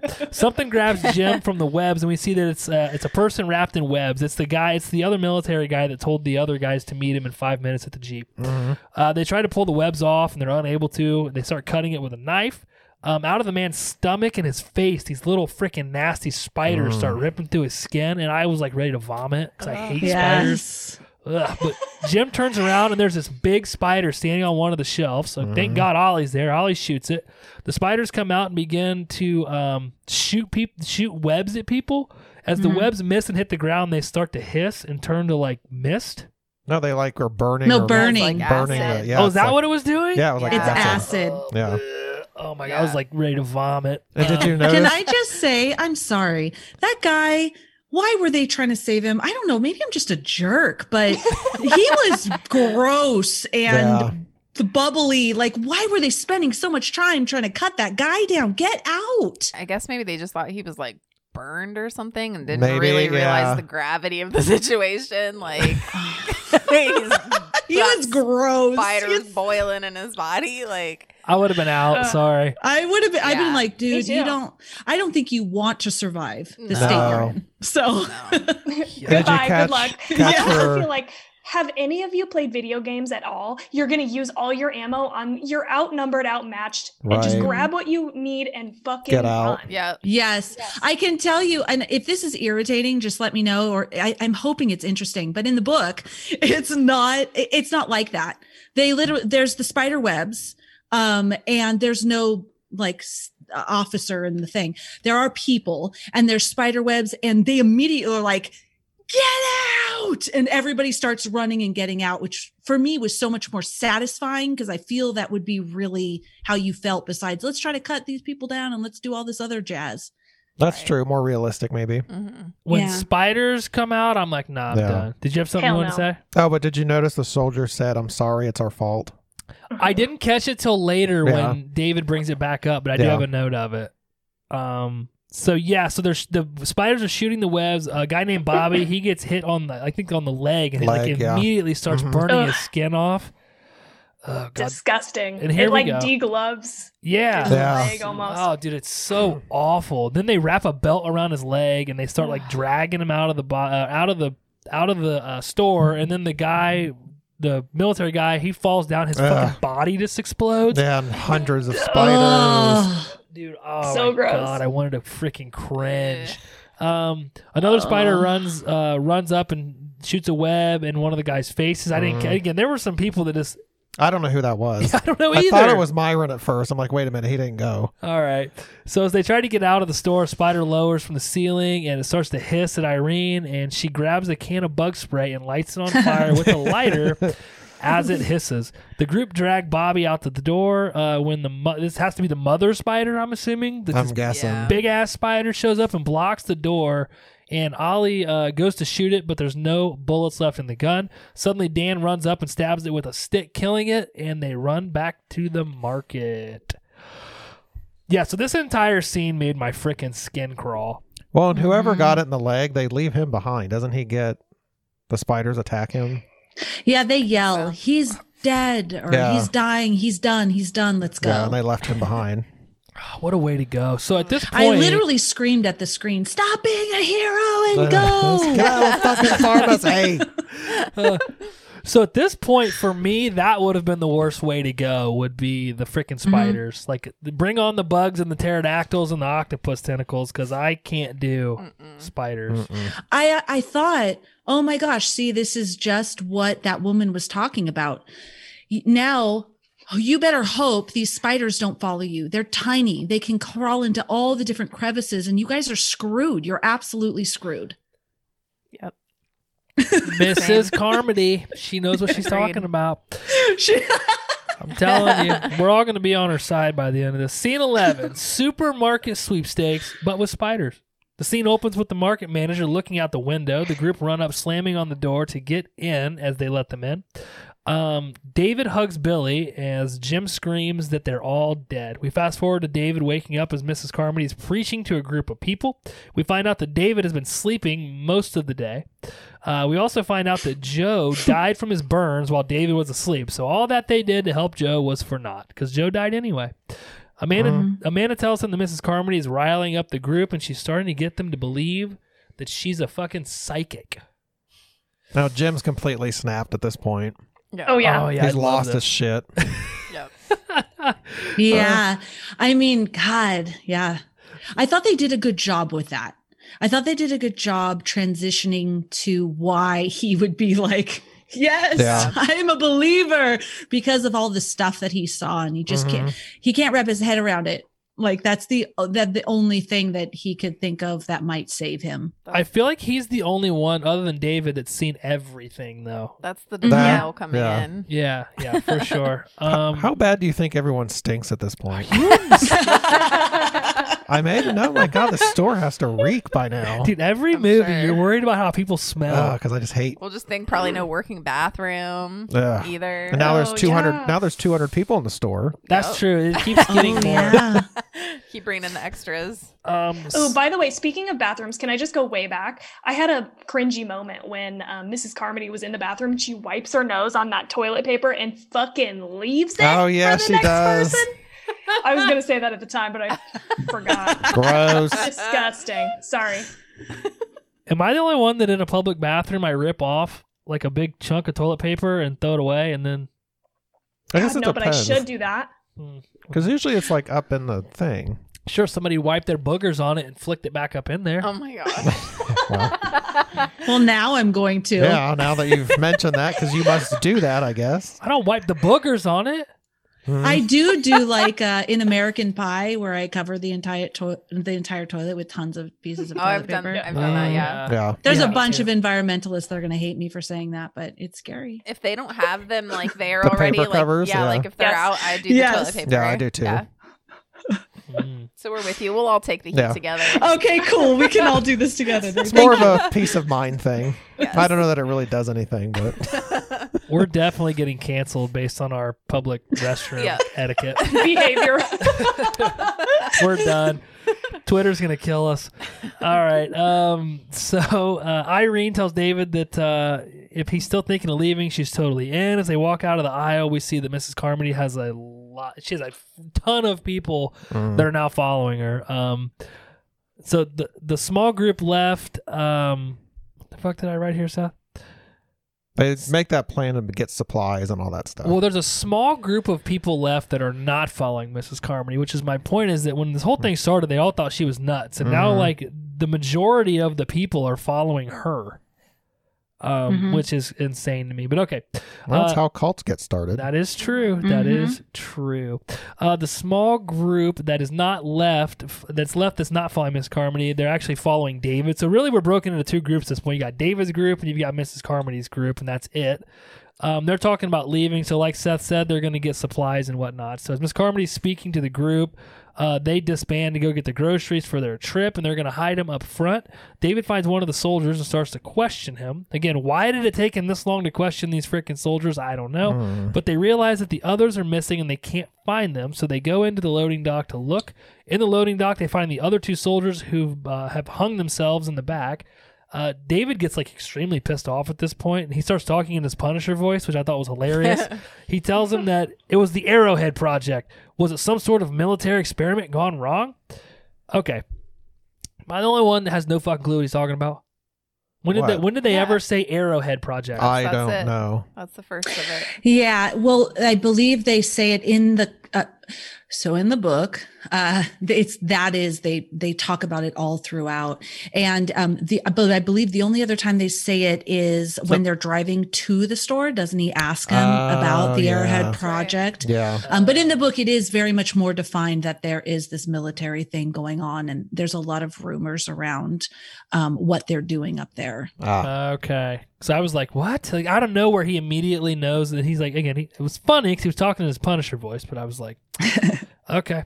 All right. So suddenly Jim, the newly converted Carmody Christian Jim, grabs the soldier and says that it was his fault and drags him out of the back of the market and slams him on the ground in front of everybody.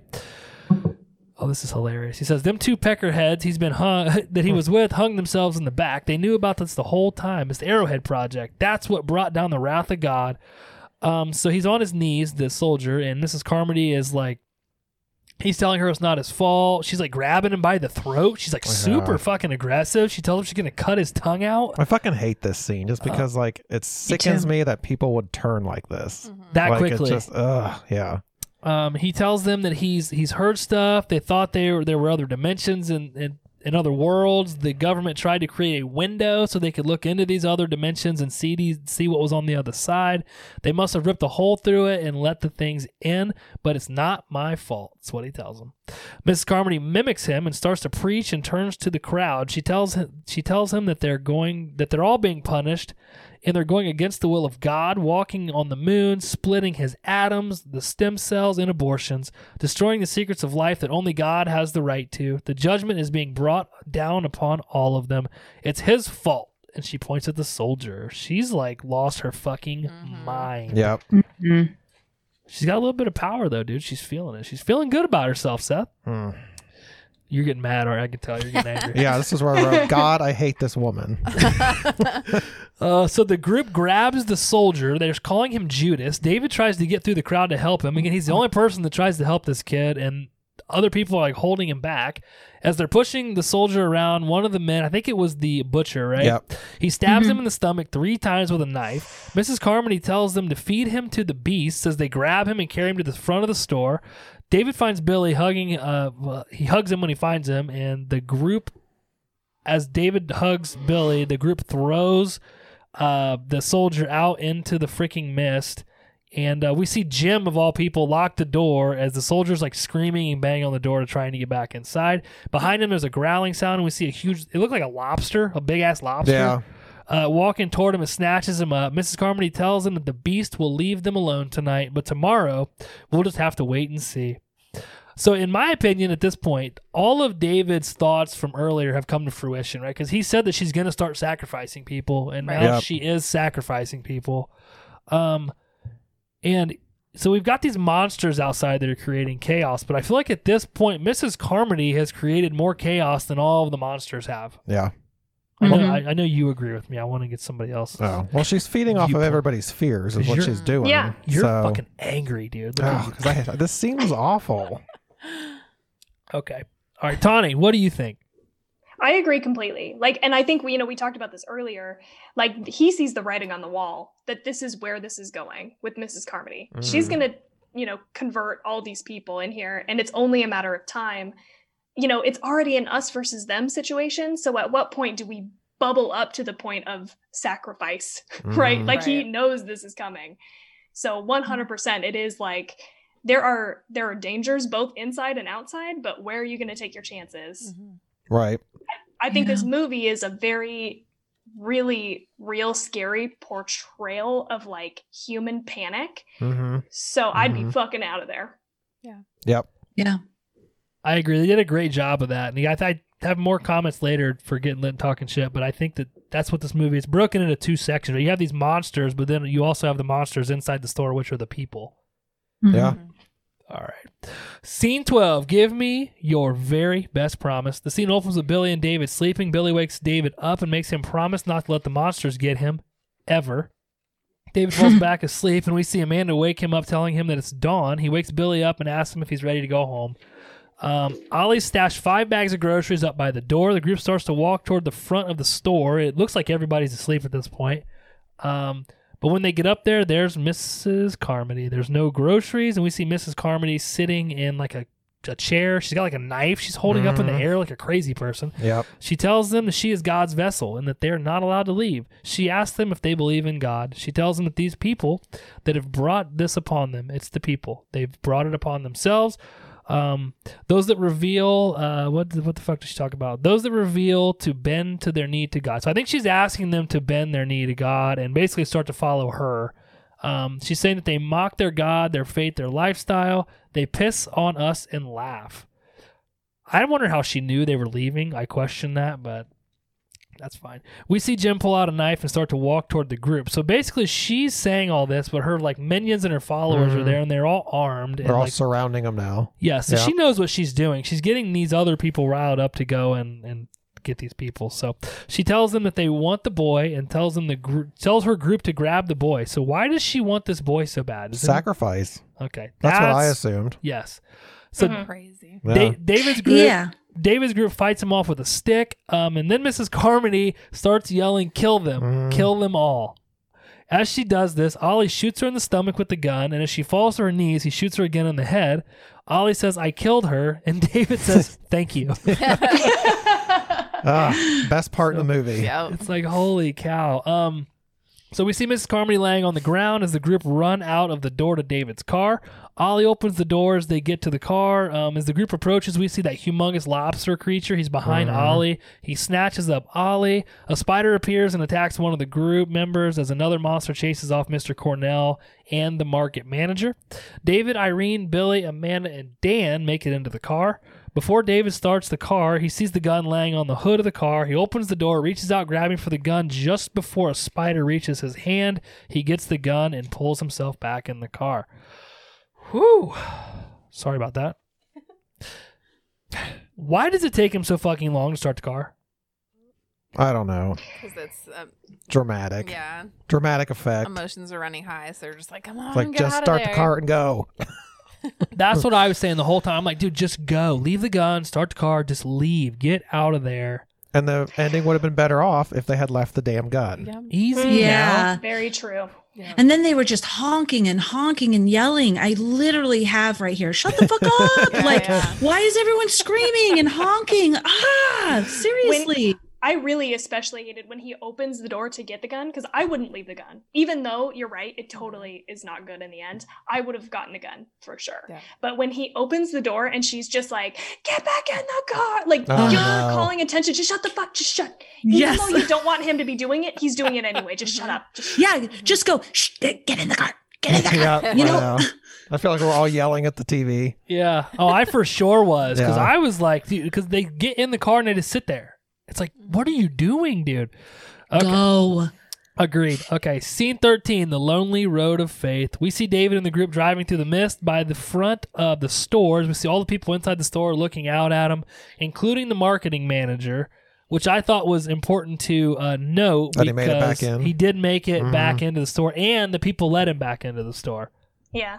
Do you think they snapped out of it after Mrs. C got shot? I think that's what we're supposed to be led to Assume. believe, is that since Mrs. Carmody is not leading these people anymore, they're back to their humane roots, and they let him back in the store, which you saw with the soldier. They did not, right? Right. They That's how I locked him took out it, that they kind of snapped out of their shit. Okay.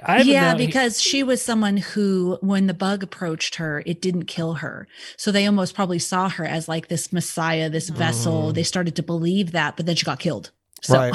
Exactly. And I think when you have a leader like that, when that leader is no longer there, it does allow cooler heads to prevail, and I think you saw that. So we see the group. They drive to David's house to look for his wife. The woods, the trees, and the entire house are covered with spider webs. We can see his wife Steph covered in spider webs through the front window that had been broken earlier by David's grandfather's tree. I thought that was very odd. That Amanda tells David that she's just so sorry, and she begins to cry. And I think David said something about, I was supposed to fix that window. Yeah, he did. So I don't know. I just thought it was weird. So they drive back, great, to look for his wife, but then they get there and she just happens to be hanging in the front of that. Like, okay, that's very convenient. I feel like we could have done without this scene altogether.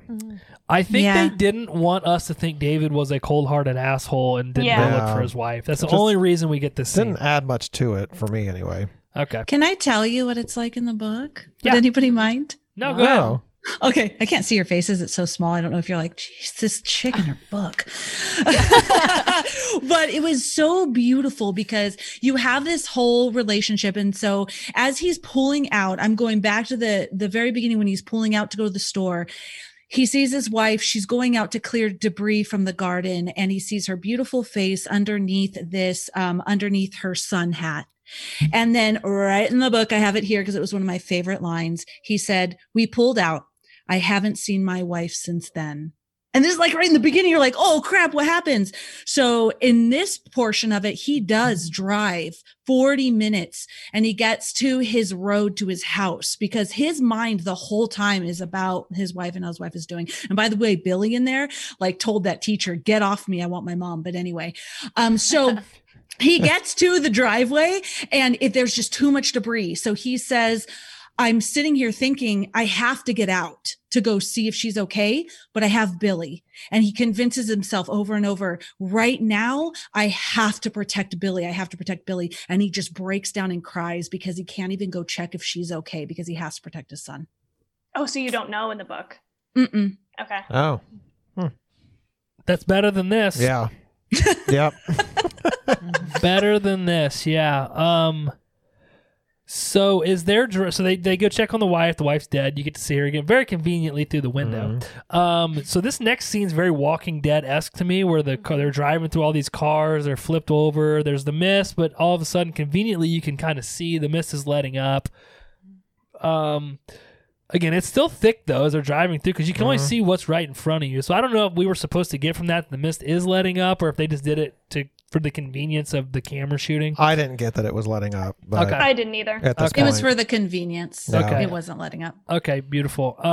They get out of the city onto a rural road. The group starts to shake. The ground starts shaking as this humongous monster that it kind of looks like the Cloverfield monster. Yeah, that's the what I best thought. thing I can compare it to. Walks over top of their car, and then you see those tentacles hanging from it. And David looks shocked. Are these the tentacles from earlier? That's what I Maybe, thought. yeah. Okay, because this monster's freaking huge. I thought they gave a body to the tentacles because the tentacles was like the very first one. And they even say, what is that? What are those tentacles attached to? Yeah. They even Yeah, said that's that. true. So I Mhm. thought maybe they were closing it up, but I But think it's so big. Like, Yeah. I just assumed that was a bigger version of maybe like a smaller tentacle monster. I don't know. I thought maybe they extended. That's Oh, what I maybe. thought. Oh, yeah. Well, yeah. Yeah, I thought it was definitely cool though that it kind of came around full circle because that is one of the first, or it might be the first one we see, and then you see these small tentacles, which at that point to us looked humongous. We're like, oh my god, look at these big tentacles, but really in relevance to how big that monster is, they're not very big No. because that monster's so big. So David looks over at Amanda as Dan and Irene look terrified in the back seat. They continue to drive. The car begins to sputter as it runs out of gas and stops. We see Billy's asleep in Amanda's lap. Dan says that they gave it a good shot. Nobody can say they didn't, and Irene agrees. We hear a monster in the distance kind of rumbling and growling. David and Dan look at each other. Then David looks at Amanda and then holds the gun up. As David looks back at Dan, Dan nods his head and like you can tell they're like agreeing on something. But David unloads the gun to find they have 4 bullets left. Amanda reminds him that there are 5 of them. He tells her that he'll figure something out as he loads the gun. So the camera goes around and shows the group, and it kind of shows all of them. And to me, I was getting that like they were pretty much all on the same page at this point. Right. Mm-hmm. Except for Billy, of course. Yeah, except for Billy, of course. Okay. So as Amanda starts to cry, Billy wakes up and looks at David. Oh, boy. Scene 14, the final scene. The camera cuts to outside the SUV, and we hear 4 gunshots and hear David wailing inside the car. The camera cuts back to David screaming in the car and slamming the gun against the dash. He puts it in his mouth and continues to pull the trigger multiple times, but it doesn't fire. We can see Dan and Irene are dead in the back seat. David punches the car door open aggressively, and I have to not to cut the tension here or ruin where we're going here, but I fucking died laughing at this point when he's hitting the car door to open it because there was nothing wrong with the car. No, I guess I didn't catch that part. I was like, why is he beating the shit out of this car door? It's not like they wrecked the car and he couldn't get the car door open. Well, he just shot Josh, he just shot his son. and 3 other people. Please tell me how you would react. I mean, I don't know. Let's not make any dents in the car. He's taking his rage out. Yeah. Okay. I was like, I don't think he's like, this door handle won't work. I think it was like, I'm so pissed off Yeah. right now. I'm going to beat the shit out of this car. I had to pause it because I was like, really? That's what he's doing? You're wrecking the car. It's not the car's Yeah, fault. come on, man. It's not the car's fault. Okay. All right. I guess I'm the only insensitive one. Fine. So David gets out of the car, he slams the door, and he screams, "Come on." He hears something in the distance and looks behind the car as he stands in the road yelling. He continues to yell, "Come on." There's a sound. He gets closer and closer. The camera zooms in on David's face, which begins to look shocked. As the camera zooms out and the mist starts to dissipate, there's an army tank with soldiers on it appearing, with soldiers walking beside it. Oh, man. As it passes, the mist continues to disappear as more vehicles drive past. On a truck, we see the original woman from the store. That's Carol from The Walking Dead. No one would help her walk back to her house, and here she is on the truck with her kids, with a bunch of other people in the back of the truck that had survived. Behind the truck are soldiers with flamethrowers, killing the spiders, webs, and bugs all around them. Above them, David hears the helicopter as he falls to his knees, crying, saying, "They're dead, and he screams as the two soldiers walk up behind him. The camera pans out with David screaming, and we hear we see a never-ending line of vehicles and trucks full of people. The screen turns black and the credits roll. The end. Why didn't they just wait 2 more minutes? That's the most annoying part about it. It'd be different if it was like a day later, but it was literally like 2 fucking minutes. Yep. My heart's beating so fast re-experiencing this ending. I hated it with every part of, like, I loathed this because I felt almost like the filmmaker walked up to me and spit in my face. And this is why I'm getting really passionate about this. It was already enough. I was having an anxiety attack, him sitting there having to decide, and I totally understand, to shoot everybody or not. Like, I'm going to take my son into the mist and risk him getting eaten and infested by these beasts, or I'm going to shoot him in the head. Like right now, even talking about it, what a horrible, horrible thing to have to think about. And I totally understand why he did what he did. Like, it's like no hope. You don't want that to happen to your child and all these other people. I get it, but your child. And then that was devastating enough. So give me a little bit as a viewer. Have a monster come, because absolutely at that point, I would have done the same thing. F life. Yeah. If I just did that to my child, I would be screaming for something to come and kill me, please. So at least that's kind of what he's doing, right? No, yeah, that's absolutely what he's doing. So as a viewer, please at least give me that. No, what I'm going to do is walk up and spit in your face and make you feel like absolutely, completely disgusted. That is how I feel about that shitty ending. And one more thing, and then I'll be quiet. What was the point of that self-righteous, indignant woman with her kids? Like, what the fuck was that? I just want to know, what was the point of that? She didn't have more hope than anybody else. Like, what was the point of her surviving and her glaring at him? I really actually wanted to smack her in the face because I didn't even understand what was the point of that. It's not like she had any more hope or any more anything than anybody else that was trying to survive the situation. And that's how I feel about that. Like, I hated that. And that's it. After I saw that, I was like, I wonder if this had any link with if you just walked out without any fear that stuff wasn't going to like bother you. Because just like when you notice, what was her name? Miss Comrade? I was calling her Mrs. C. Mrs. C. Mm-hmm. When that bug came up to her and she kind of just like lost all fear that she had and was just like, oh, go ahead and take me. And it didn't. Well, that's a good point. That's a good thought. But she was full of fear, though, for her children. That's true. She did walk comfortably out there, though, but I just felt like she was basically like, so nobody's going to come with me, then fine, I'll do it myself, and kind of like conquered any kind of fear that she might have had. And I don't know. Yeah. You calm me down a little bit. You calm me down a little bit. But yeah, that's a very dissatisfactory ending. I think for me, and we're going to talk about it. We can talk about it now. It's fine. Is that because there was no monster, he didn't have to do it. Then they didn't have to do it. Then they just ran out of gas. Yeah, like I said, they could have waited longer than a minute. Yeah. Right. And he said earlier, I think he say he had a full tank of gas? So they've been driving around for hours. Yeah. And, the car died. Let's kill ourselves. Like, I don't know. I just feel like maybe, I've never been in that situation. I don't know. But to me, I feel like, they did it a little prematurely. Yeah. I think they could have waited until maybe something was a little more threatening to them. I agree. In the car. Agreed. Are you guys ready to rate this movie? Yes. Not this bad boy. I'm not saying that. That'd be silly. I'm ready to rate this bad boy. Oh, shoot. All right. So all of you newbies out there, we rate these movies on a 0 to 5 stabbies rating. Yes, a movie can end up with a 0. The Platform did it.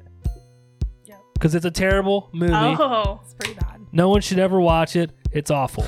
The Platform, terrible. Terrible Noted. movie. Okay? All right. Our highest rated Kruby's request thus far is The Birds with a 4.3, followed by Cabin in the Woods with a 3.83, and Brightburn comes in third place with a 3.52. As I just said, bringing up the rear is going to be that shitty movie, The Platform, with a 0.93. And then I'm sorry, Caitlin. I know I talk about Caitlin all the time. Caitlin's like a celebratory member of the podcast. She kind of is, yeah. Because she gave us Hellraiser and we hated it and we gave it a 1. So anyway, Two Chicks and a Horror Flick. I hope you guys do better than that. I'm pulling for you guys. I really am. I really am. thanks. I'm nervous. I'm so nervous. I think you'll be Don't okay. be. It'll be fine. Seth, what do you give this movie? I am going to give this one a 3.5. Oh, wow. Oh, Oh God, that's good, right? Okay. Yeah. Same as Cabin in the Woods for me. Wow. Okay. Yeah. I'm impressed. I do dude. like this movie. I just hate the ending. Okay. All right. So you liked it not as much as Brightburn or Sleepaway Camp or Terrifier, but it's up there for you. Yeah. Okay. Only because Wow, okay. Terrifier scared the shit out of me. It's because you're a weenie. I know. Jess. I gave it a 3.7. Oh, man. You guys are racking them up here. Wow. 3.7. I enjoyed the movie. I hate the ending of the movie. I remember leaving the theater and cringing and being angry and mad, and I cried a little bit because I was so mad. I gave the movie a 3.9 Wow. stabbies out of 5. So, Felicia, why don't you give us your stabbies rating out of 5? Okay. I give it a 3.5. For our podcast, where we only do 1 through 5, I was going to give it a 3. So I'll give it a 3.5. 3.5. I hated that ending. It took me down. Yeah. What if I was steady on my rating, and then that ending, I scratched it out. Yeah. If a monster had killed him instead, I would at the end I would have given it a 4. really? Yeah. Yeah. Yeah. Yep. Yeah. guys. Oh God. Okay. Yeah, 100%. Well, But that was- Tony, go with your heart. Well, that was You my know- next question for Felicia. If the ending of this movie had been the same as the ending in the book, what would you have given it? Oh, shoot. I think it would have been up to a 4, maybe a 4.5. If it was the ending in the book, oh, yeah, I would have rated this way higher. 4, 4.5. Fair enough. All right, Tawny, it's all up to you. What do you give this movie? I'm gonna give this movie a 4.5 stabbies. Wow. It's very aggressive 4.5 stabbies. I mean, I'm rating it kind of on like what I would rate it for our, but it's the same because we do a 5-point scale. Mm-hmm. Shit, you guys. We just don't have a 0. My husband Yeah, said, true. my husband goes, does it, it can't be below 0. It can't be below 1. I'm like, honey, you're not even part of the podcast. You rate it whatever you want. And he's like, okay, I'll give it a 0.5. Oh, he Wow. hated He it. really hated this. Loathed it. Yeah, he hated it. Why? Wow. He hated, and he even said to me, and then we had a little argument, but not like in a bad way. We're still married. But he was like, this is why I hate horror movies. This is stupid. Why are they doing this? Why are they doing that? This is ridiculous. Like he ripped it apart. And then the ending, he was just disgusted. He was so pissed. And so then I was like, not all horror movies are like this, honey. And then I came in and then I shared with him about the book and the book's ending. And he looked at me and he's like, okay, but I still give this a 0.5. I'm giving it a 0.5 just because you convinced me on some parts, but this was shit. Oh, wow. Whoa. Hated it. That's how I felt about The Platform. I really hated The Platform. And your pick, Killer Condom, I really hated that. The only reason I gave Killer Condom any points whatsoever is because of the small, minute amount of respect that I have for you. And I couldn't just give your movie a 0. So Whatever. there you have it. There you have it. All right. Wow. So, Tawny, you gave it the highest rating out of all of us.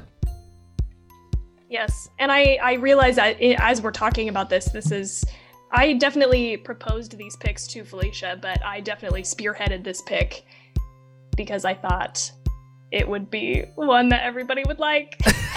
Oh, okay. Well, here's the thing, though. If I can say this, Tawny, I hadn't read the book before.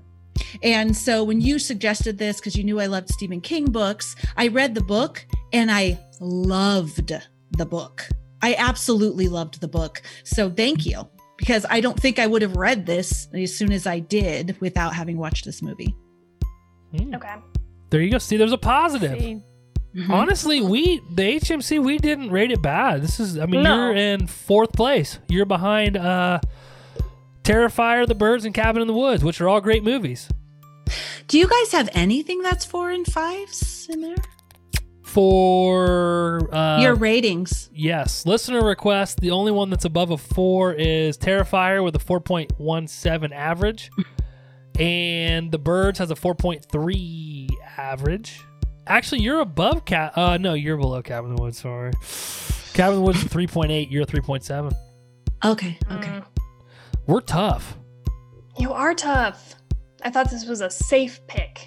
Oh, why did you go safe? We wanted crazy, as long as it wasn't the Well, platform. We talked about this. We should have made them watch Antichrist. This is what we should have We done. did talk, yeah. But we were like, Next time. Because next time. even if they were super disturbed by it and emotional about it, it would have, I'm just kidding. yeah, it would have been an insane reaction either way. I really There's want al- to see did that. talk- Yeah, there's always next time we can do it. Yeah.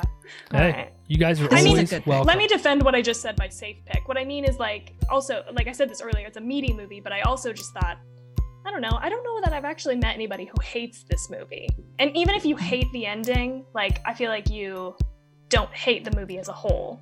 Yeah. Even if you Right, didn't like right. the ending. But let me ask you all this. If the ending had been different, I just feel like the movie is not as potent. Like, and if the movie had had a different ending, I would not have remembered it. It would have been forgettable. Do you agree?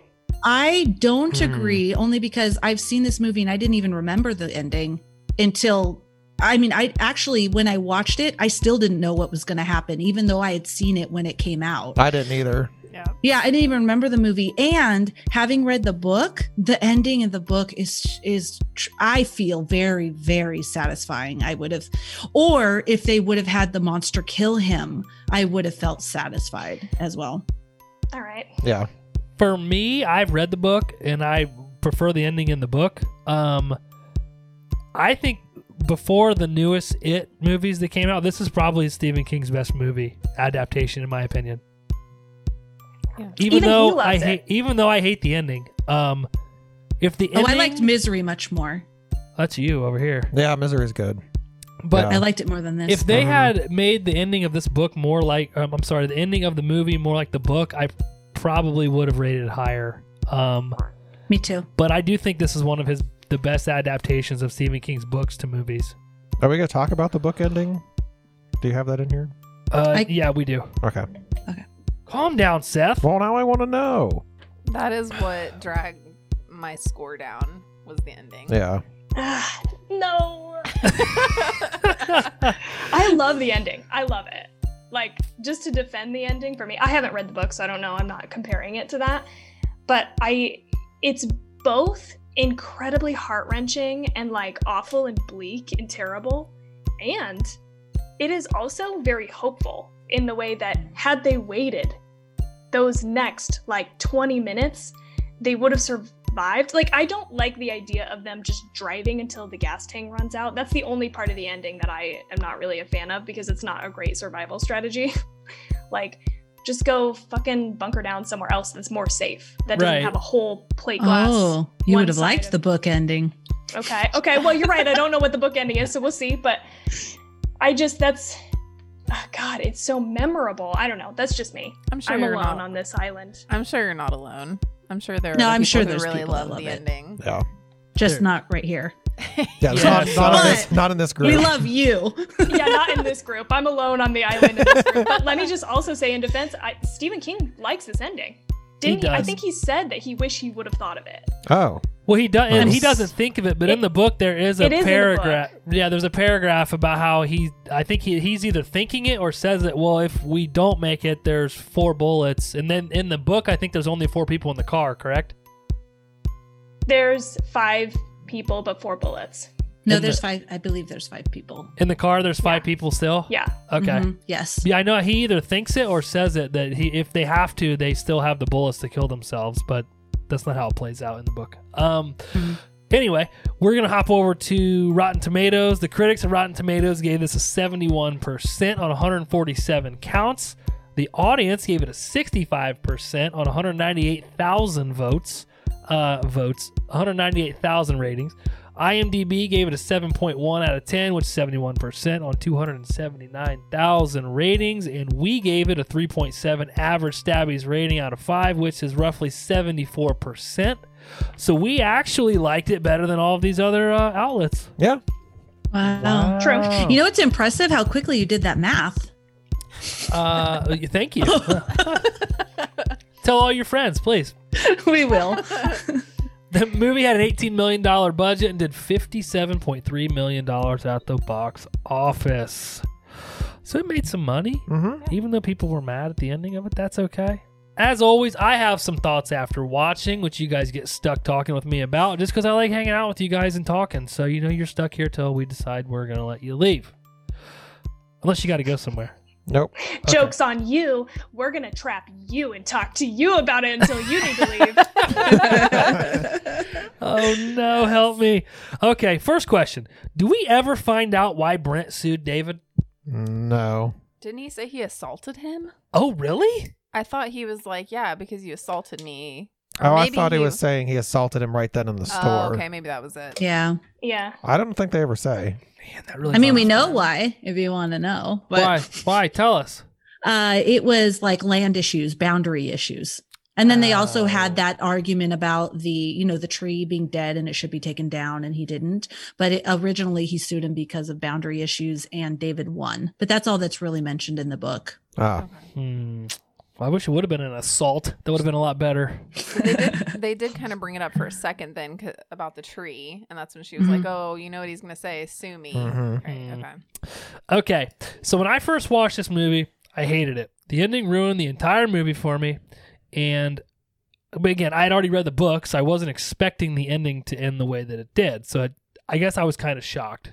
Which I guess is good, because going to the movies, when you go to a movie and you've already read the book, you kind of think you already know what happens. I didn't know what happened, right. And they did that.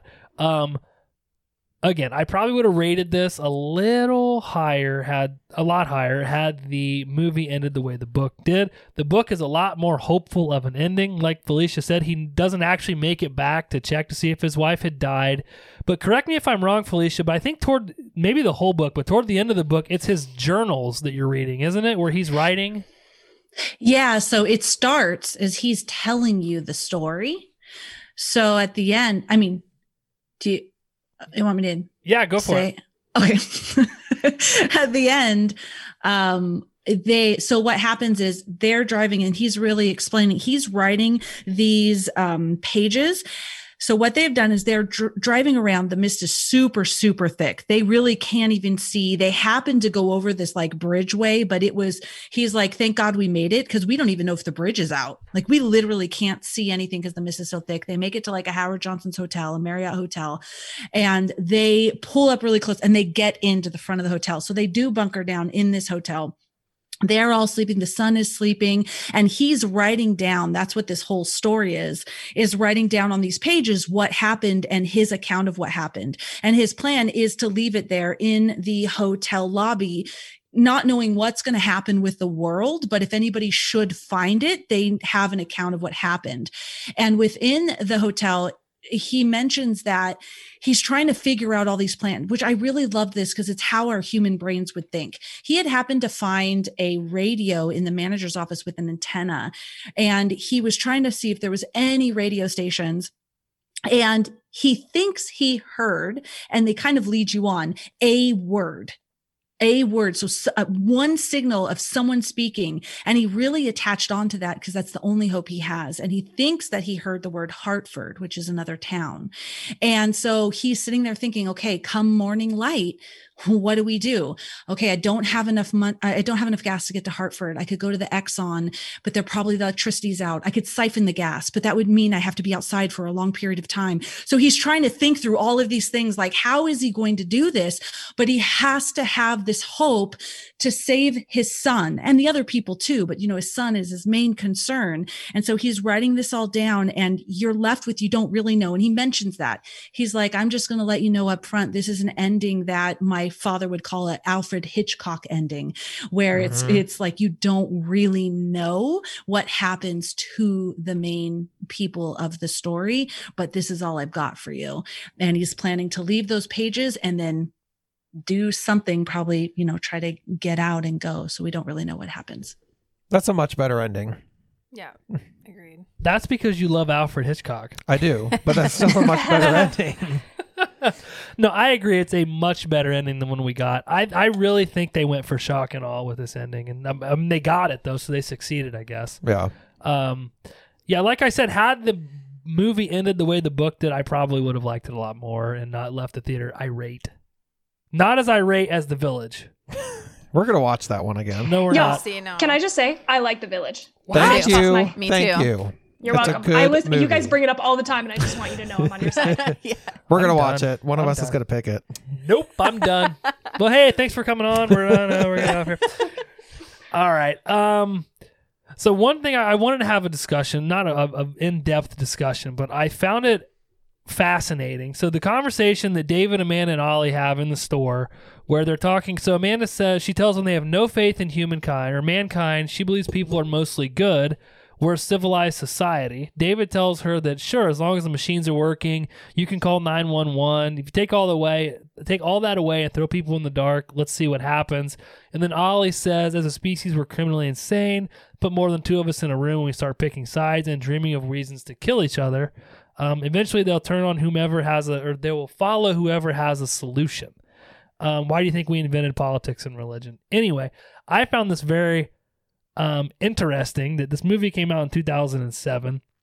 Probably had this mindset way before that, but today in 2020, I think it's still prevalent and relevant in the way that people and cultures think, right? Mm-hmm. So again, I don't think social media was as prevalent as it was back then, but could you guys imagine if tomorrow Facebook, Twitter, Instagram, Google shut off? What a fucking frenzy the world would be in. I wouldn't be in a frenzy. I think it'd actually be kind of nice. I think a lot of people would be in a frenzy. Yeah. Like that's their go-to. I'd be fine with it. I would be too. Would you guys? I would be, yeah. I mean, I've shut off social media several times, and it's not like I've come back to it because I'm like, oh, I need it. I'm just like, oh. What do you whatever. guys think? I think social media being gone is not really a problem, but I think it has, because we have been in a world with social media for so long, that if it all of a sudden dropped out and we were forced into a small place together, it does cause more of that us versus them. Like, I'm not going to try to really understand like where you're coming from. I'm just going to fight you, right? Like, so it is this like heightened sense of. But what I think is more of a problem is when, like they said, when you can't call 911, there's no police, there's no one overseeing, there's no one who knows what's going on. That's the scary part. Right. Social media going away is not really the problem, but social media being there in the first place creates more of an us versus them mentality, I think. Yeah, I think that it would be a nice, oh shoot, I can't check, I don't have to post something today on social media. I get a break. But if Wi-Fi didn't work, it would be very uncomfortable in my household. I don't know, like, when is the Wi-Fi coming back on? Yeah. It would be rough if we couldn't, Google search, mainly stream things, video games, something. But yeah. Well, we all did it before. We all grew up without that stuff. Yeah. What was that like? I don't remember. Yeah. But yeah, Feels it would like be a forever nice ago, break though. yeah. It would be a really nice, okay, let's get creative and almost like, and not saying anything positive about COVID. But I know that this has been brought up before, forcing us to really engage more with each other. And so if you think about it, if there was no internet or no any of that stuff, what would I do? I would probably have to play board games with the kids. Like, we would have to engage more, not have to. I love playing board games. I love playing board games with my kids, but you would have to find more things to do and engage with each other instead of everybody's in their room playing their video games and stuff like that. Right. I guess I'm saying it's great if the mist comes. I'm just joking. I'm joking. It'd be horrible. It'd be so horrible. I mean, as long as you bunker down, not in a convenience store, but right. I definitely wouldn't want to be with anybody else besides like people I really knew and was close with. Like I would be cool with Tawny and Jade and stuff, and you guys, maybe you guys, but I definitely wouldn't want to be in a store with strangers. That's for sure. Yeah. Right. Yeah, I think it's prevalent today because of what we're going through now, but it's kind of forced us to do this, right? Where we're not allowed to, people don't necessarily listen, but you're not supposed to go out in public or you're supposed to wear masks in public. And it's created this whole, again, us versus them mentality. And I don't know, I just thought it was kind of interesting that back in 2007, this mist comes into this town and they're all segregated. And you have all these different types of people in this supermarket, right? And you really get to see how people react to certain things, and we're seeing it now firsthand how people are reacting to this, right? You have the people that are fighting wearing a mask tooth and nail, which you talked about on the last podcast. It drives you absolutely crazy. And then you have people that wear a mask in their car while they're driving by themselves. So you see the two different ends of it. And I think this movie, while there's some flaws, I think it does a really great job of showing from the beginning of when it happened to when people were, you have the neighbor, I forget, Brent, who's like, okay, there's a perfectly good explanation for all this. But then you have Mrs. What's her name? C. Yeah, Mrs. C. and she's like completely on the other end of this is the biblical end of the world. And then there's all these people in the middle that have no idea, right? Right. Where most of us fall. And I think it just does a really great job of showing that transition from the beginning of it to the end of it, where it's just it's complete and utter chaos. And I really think that's how human beings are wired to react to something like this. Yep. So Absolutely. Yep. That's one of the things that I love about this movie. Like, this movie has several elements that I love, and it's like, we've got Lovecraftian horror, survival, human panic, which is one of the things that I am most scared about, and like religious zealot like subplot. I love that. But going back to the human panic, when COVID first hit and people were panicking and buying up all the groceries in the store, that scared me more than anything. Oh yeah. Because I've never lived through anything like that until now. And that scared the shit out of me. I was like, I can't believe people are actually going and buy, like, and it made me do the same thing, even though you're not supposed to like do that. They were really telling people, don't go and buy more than you need. But there's this resource guarding. You're so scared everybody else is going to take up all of what is available. So you have to go out and get yours. And that is a scary place to be. But that is how we act as people, because you want to protect yourself. It's such a scary situation to set up. Yeah, I mean, it really shows how fragile our society is. Any one little thing like that happens, and I mean, look how people react. Imagine if it was something a lot worse, like a war or, Yeah. Like people pillaging through your house. Yeah. Like breaking into your house for stuff because all the stores are out. This might sound crazy, but throughout this whole thing, that's what scared me the most. It hasn't been, and knock on wood, because with Charlotte having asthma and everything, obviously we have to take this very seriously, but I've been more concerned with that aspect of it, of what if we run out of resources and people start looting people's houses with them in it. Like, that's what has scared me more than any of the other stuff. So yeah, and again, I think this movie does a great job of showing that people's natural reactions as human beings to what they would do if there is a resource shortage, or if, again, this is kind of on the far end of it, right? That there's monsters in this mist that roll in, but really, I think you never know. Exactly, you don't know, right? Never know. Like in January, who thought we were going to be sitting here in December wearing masks to go to the grocery? That's true. That's true. So yeah, and we had like a major earthquake up here in Idaho, which I have never experienced an earthquake in my life. And so it was like right after COVID hit and all of that, and we were in this earthquake, and it starts happening, and it like, again, I've never experienced it in my life. And I remember looking out the window, because I'm just like, what is happening? Like, there's like this low, long rumble. Like, it was a long time. And then, stuff started to feel like it was moving. And I remember looking out my window and seeing stuff move like it was Jell-O. And I actually had the thought in my head. I said, it's the end of days. I was like, oh shit, here we go. We're going to die. And it was terrifying. So I totally get how people could be in the situation of, shit, maybe Mrs. Carmody's right. You know, this is, everything that she said is right. I'm going to join this cult. Don't do it. Don't do it.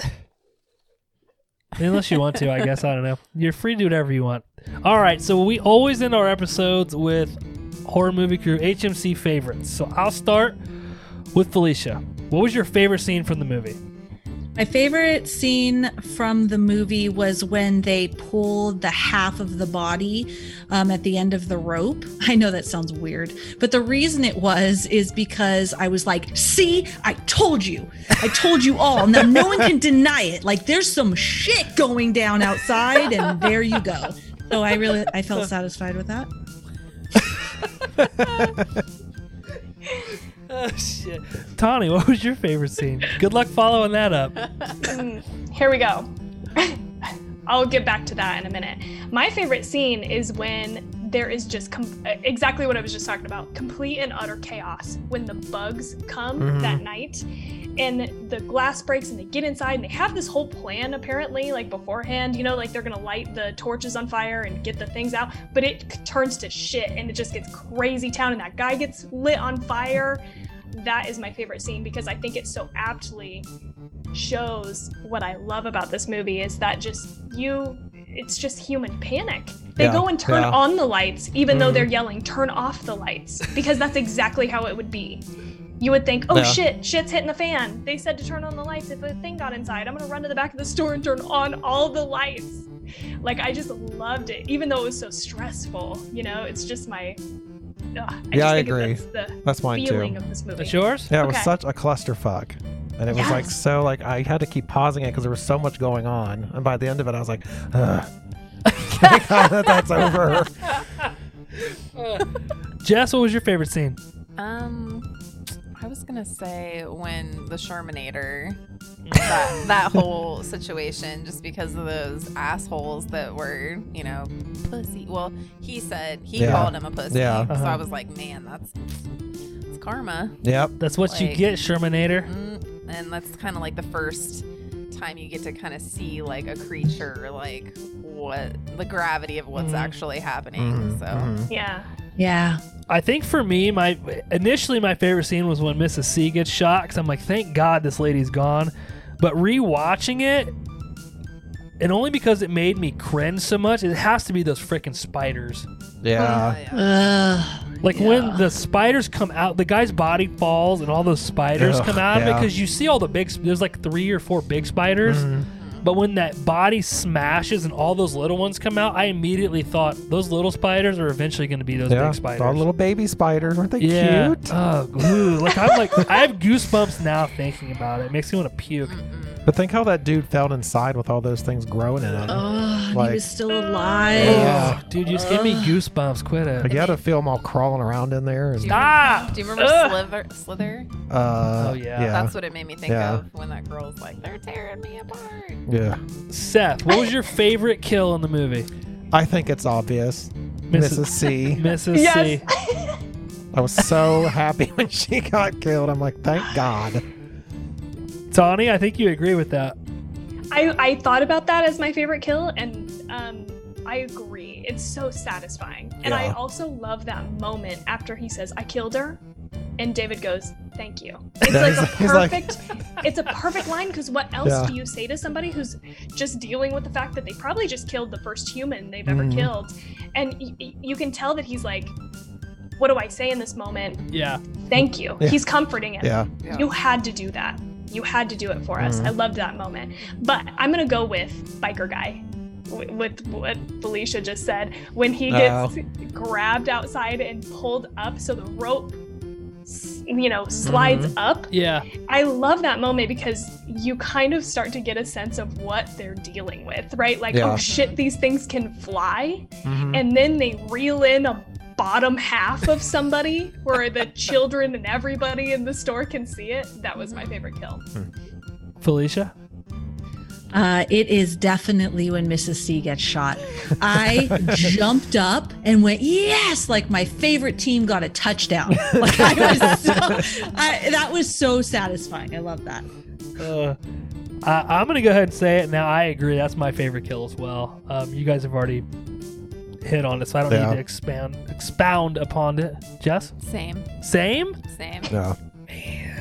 For Mrs. C's. That actress did a great job of making us hate her. Well, especially there, if they didn't kill her, they weren't getting out. Right. Pretty much. That's true. Everybody was against them. And she was telling them to take the kid. Yeah.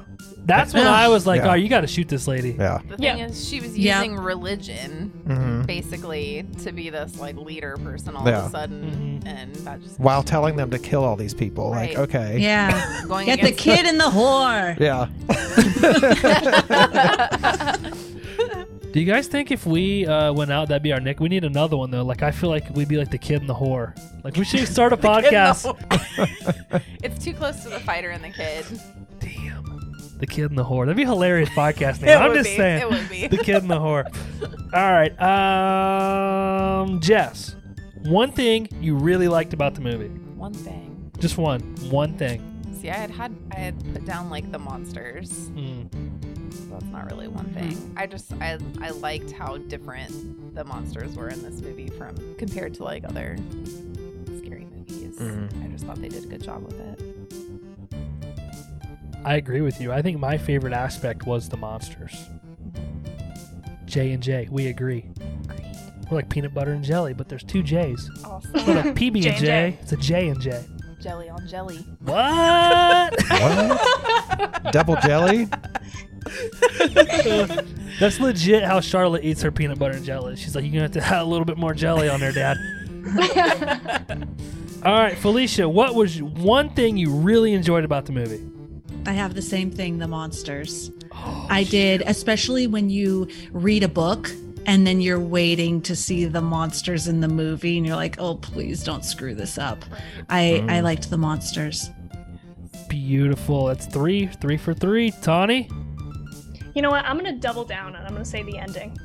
Oh, man. Oh, shit, Tawny. I love it.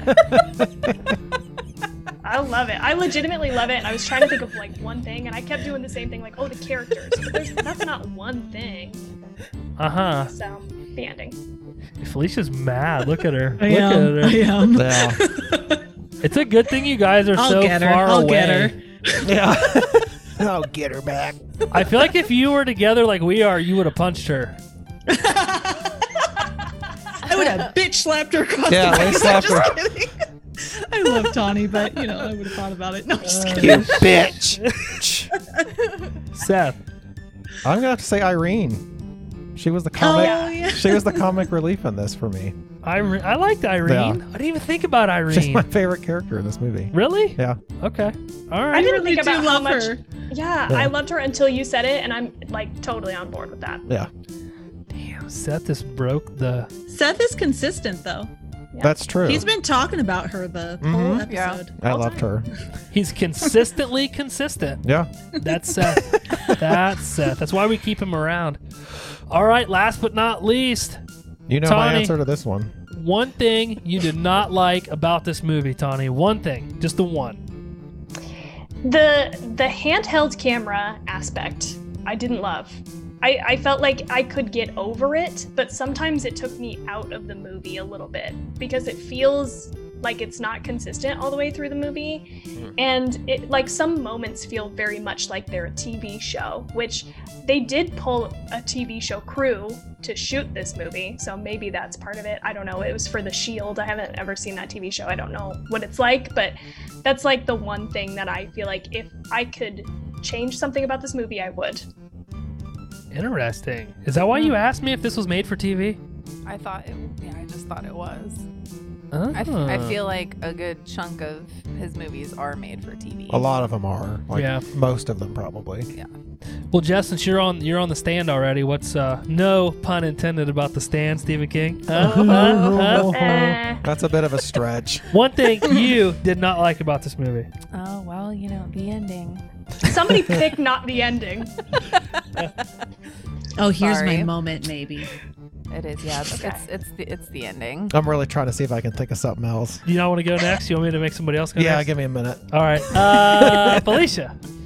The ending sucked. Yeah, I can't think of anything else. That's the ending. Yeah, I'm sorry. I got to go with I the just ending hated it also. so much. It pissed me off. I'm still laughing about. Oh shit, Tawny. That's the only thing that made me mad in the movie was that ending. Yeah, the ending was rough, dude. They could have made it better. I don't know. We've Sorry, already Tawny. talked about it. Yeah, we've talked to the death of this ending. Sorry. It's amazing to me that was your favorite part, though, and you even doubled down on it. I did. You know that was the name of an Eric Church tour, right? The Double Down tour? No. No. Not amused. Nobody cares. Well, hey, dude, that wraps it up for the most part. Our next episode is going to be Gremlins. If we can get our shit together and not be sick and record, we're going to do it. I feel like we're really going to do it. It was just that Ginger Dead Man movie was I cursed. think it was. We should have never watched it. We should have never talked about it. That's true. Well, we're in the Hey, middle. you should contact Shudder and let them know worst cursed movies. They have that, Oh, yeah. series, the cursed movies. Oh. Mention Really? the Gingerbread Man and your guys' experience. Dude, I'm writing this go. down. Yeah, it took us, what, four delays before we could Yes. record that Yeah. stupid We all horrid got. thing? We were all like sick. This with movie something almost different. killed your dog. Yeah. Oh my No, god. it did not almost kill my dog. That's not Shoot. true. Not true. We're telling Shudder that. That's what we're saying. Yeah, you got to add that up. We got to To spruce Shudder. it up a little bit. We got to get on the same. I'll put together a PowerPoint. You know I'm Okay. good at PowerPoints. Then they send us like a $10 gift card. Dude, I'll take it. That's like 2 months worth of Shudder subscriptions. true. I'll take it. All right, hey, we're in the middle, sort of our HMC Happy Horror Days. We'll have Gremlins out after this episode, and then we're doing Krampus, and then we have our season finale for season 1, which will be out the last week of December. We'll start season 2 in January. One more opportunity for you guys to shamelessly plug your podcast. Tell everybody what you guys have going on this month and what they can expect in January. All right. Okay. Yeah, thanks. We actually just did Gremlins and it was awesome. And or I don't know if it was awesome. You'll have to listen. We might have hated it. And we did Black Christmas and we're doing Krampus. And then we're doing a special episode at the end of the year, kind of like a 2020 in review. Anything else, Tawny? You want to add? No, I think that about covers it. We should have practiced for this. We're like, We really plug should our have. podcast. We don't know. Okay, listen to us. Follow us, love us. Yeah. We do this. If it weren't for Jess, I don't even know where our podcast is at. So I always have her tell everybody where the podcast is at. And that's actually what we're getting ready to do. So, hey, Jess, if people want to listen to us, where can they find us? Instagram, Twitter, Facebook at Horror Movie Crew Podcast. And you can find us on pretty much any listening platform, Spotify, Amazon Music, you name it. You did a great job. Thanks. I'm very impressed. Thank you. Yeah, you did a great job. Where can listeners find you two lovely ladies? Same thing. Anywhere that you like listening to your podcasts. And we're also on Instagram, Facebook, TikTok, Pinterest. The only one that's different is Twitter, and it's 2 Chicks HF. 2 Chicks HF. Yeah, our name was too long. But everywhere else is at 2 Chicks and a Horror Flick. Do you ever screw it up with AF? I did several times in several episodes. It's 2 Chicks AF. Ah, shit. And so I just let Tawny say it because she gets it right. I feel like that'd be us. So we would never correct it. We would just leave it. Nah, they'll figure it Nah. out. Change your Twitter name. Change your Twitter handle. It'd be easier. Fuck Twitter. We don't even do anything on Twitter, do We're we? not very good with Twitter. Hardly. Bunch of complainers. I'm not really good with it. Just Instagram's syncing where and it's at. automation. That's Yeah. great.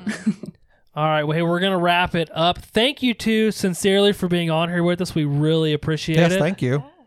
Gosh, Hopefully- thank you. Yes. Yeah, we absolutely are honored and loved being on your show. Well, we loved having you on the Yes, show. Loved having you. The only thing that would have made it better is if Felicia had an HMC shirt, which I'm pretty sure it's on its way. I mean, I think... Well, she's so mad. It's on its way. I love your show enough. I should just buy one because I really can't count that the shirt's on its way. With that being said, do you, Two Chicks and a Horror Flick, have anything else you want to say in relevance to The Mist? What I will say is you most definitely should read the book. It was a great book. I absolutely loved it, but read it after you see the movie. I just want to say, join my side and love the ending. That's all. Yeah, it's going to be a tough one. Join her side. I think we just broke their podcast up. Yeah. Sorry. Seth, you got anything? No, I think I'm good. Jess? I'm good as well. In that case, we're out of here. Bye. Bye, all. Bye. I think we should just leave it on and see if they stay there. Did you want us to leave? Okay. Thank you, guys. No, you don't have to leave. We're done. I mean, I shut the recording off, so you don't have to go anywhere.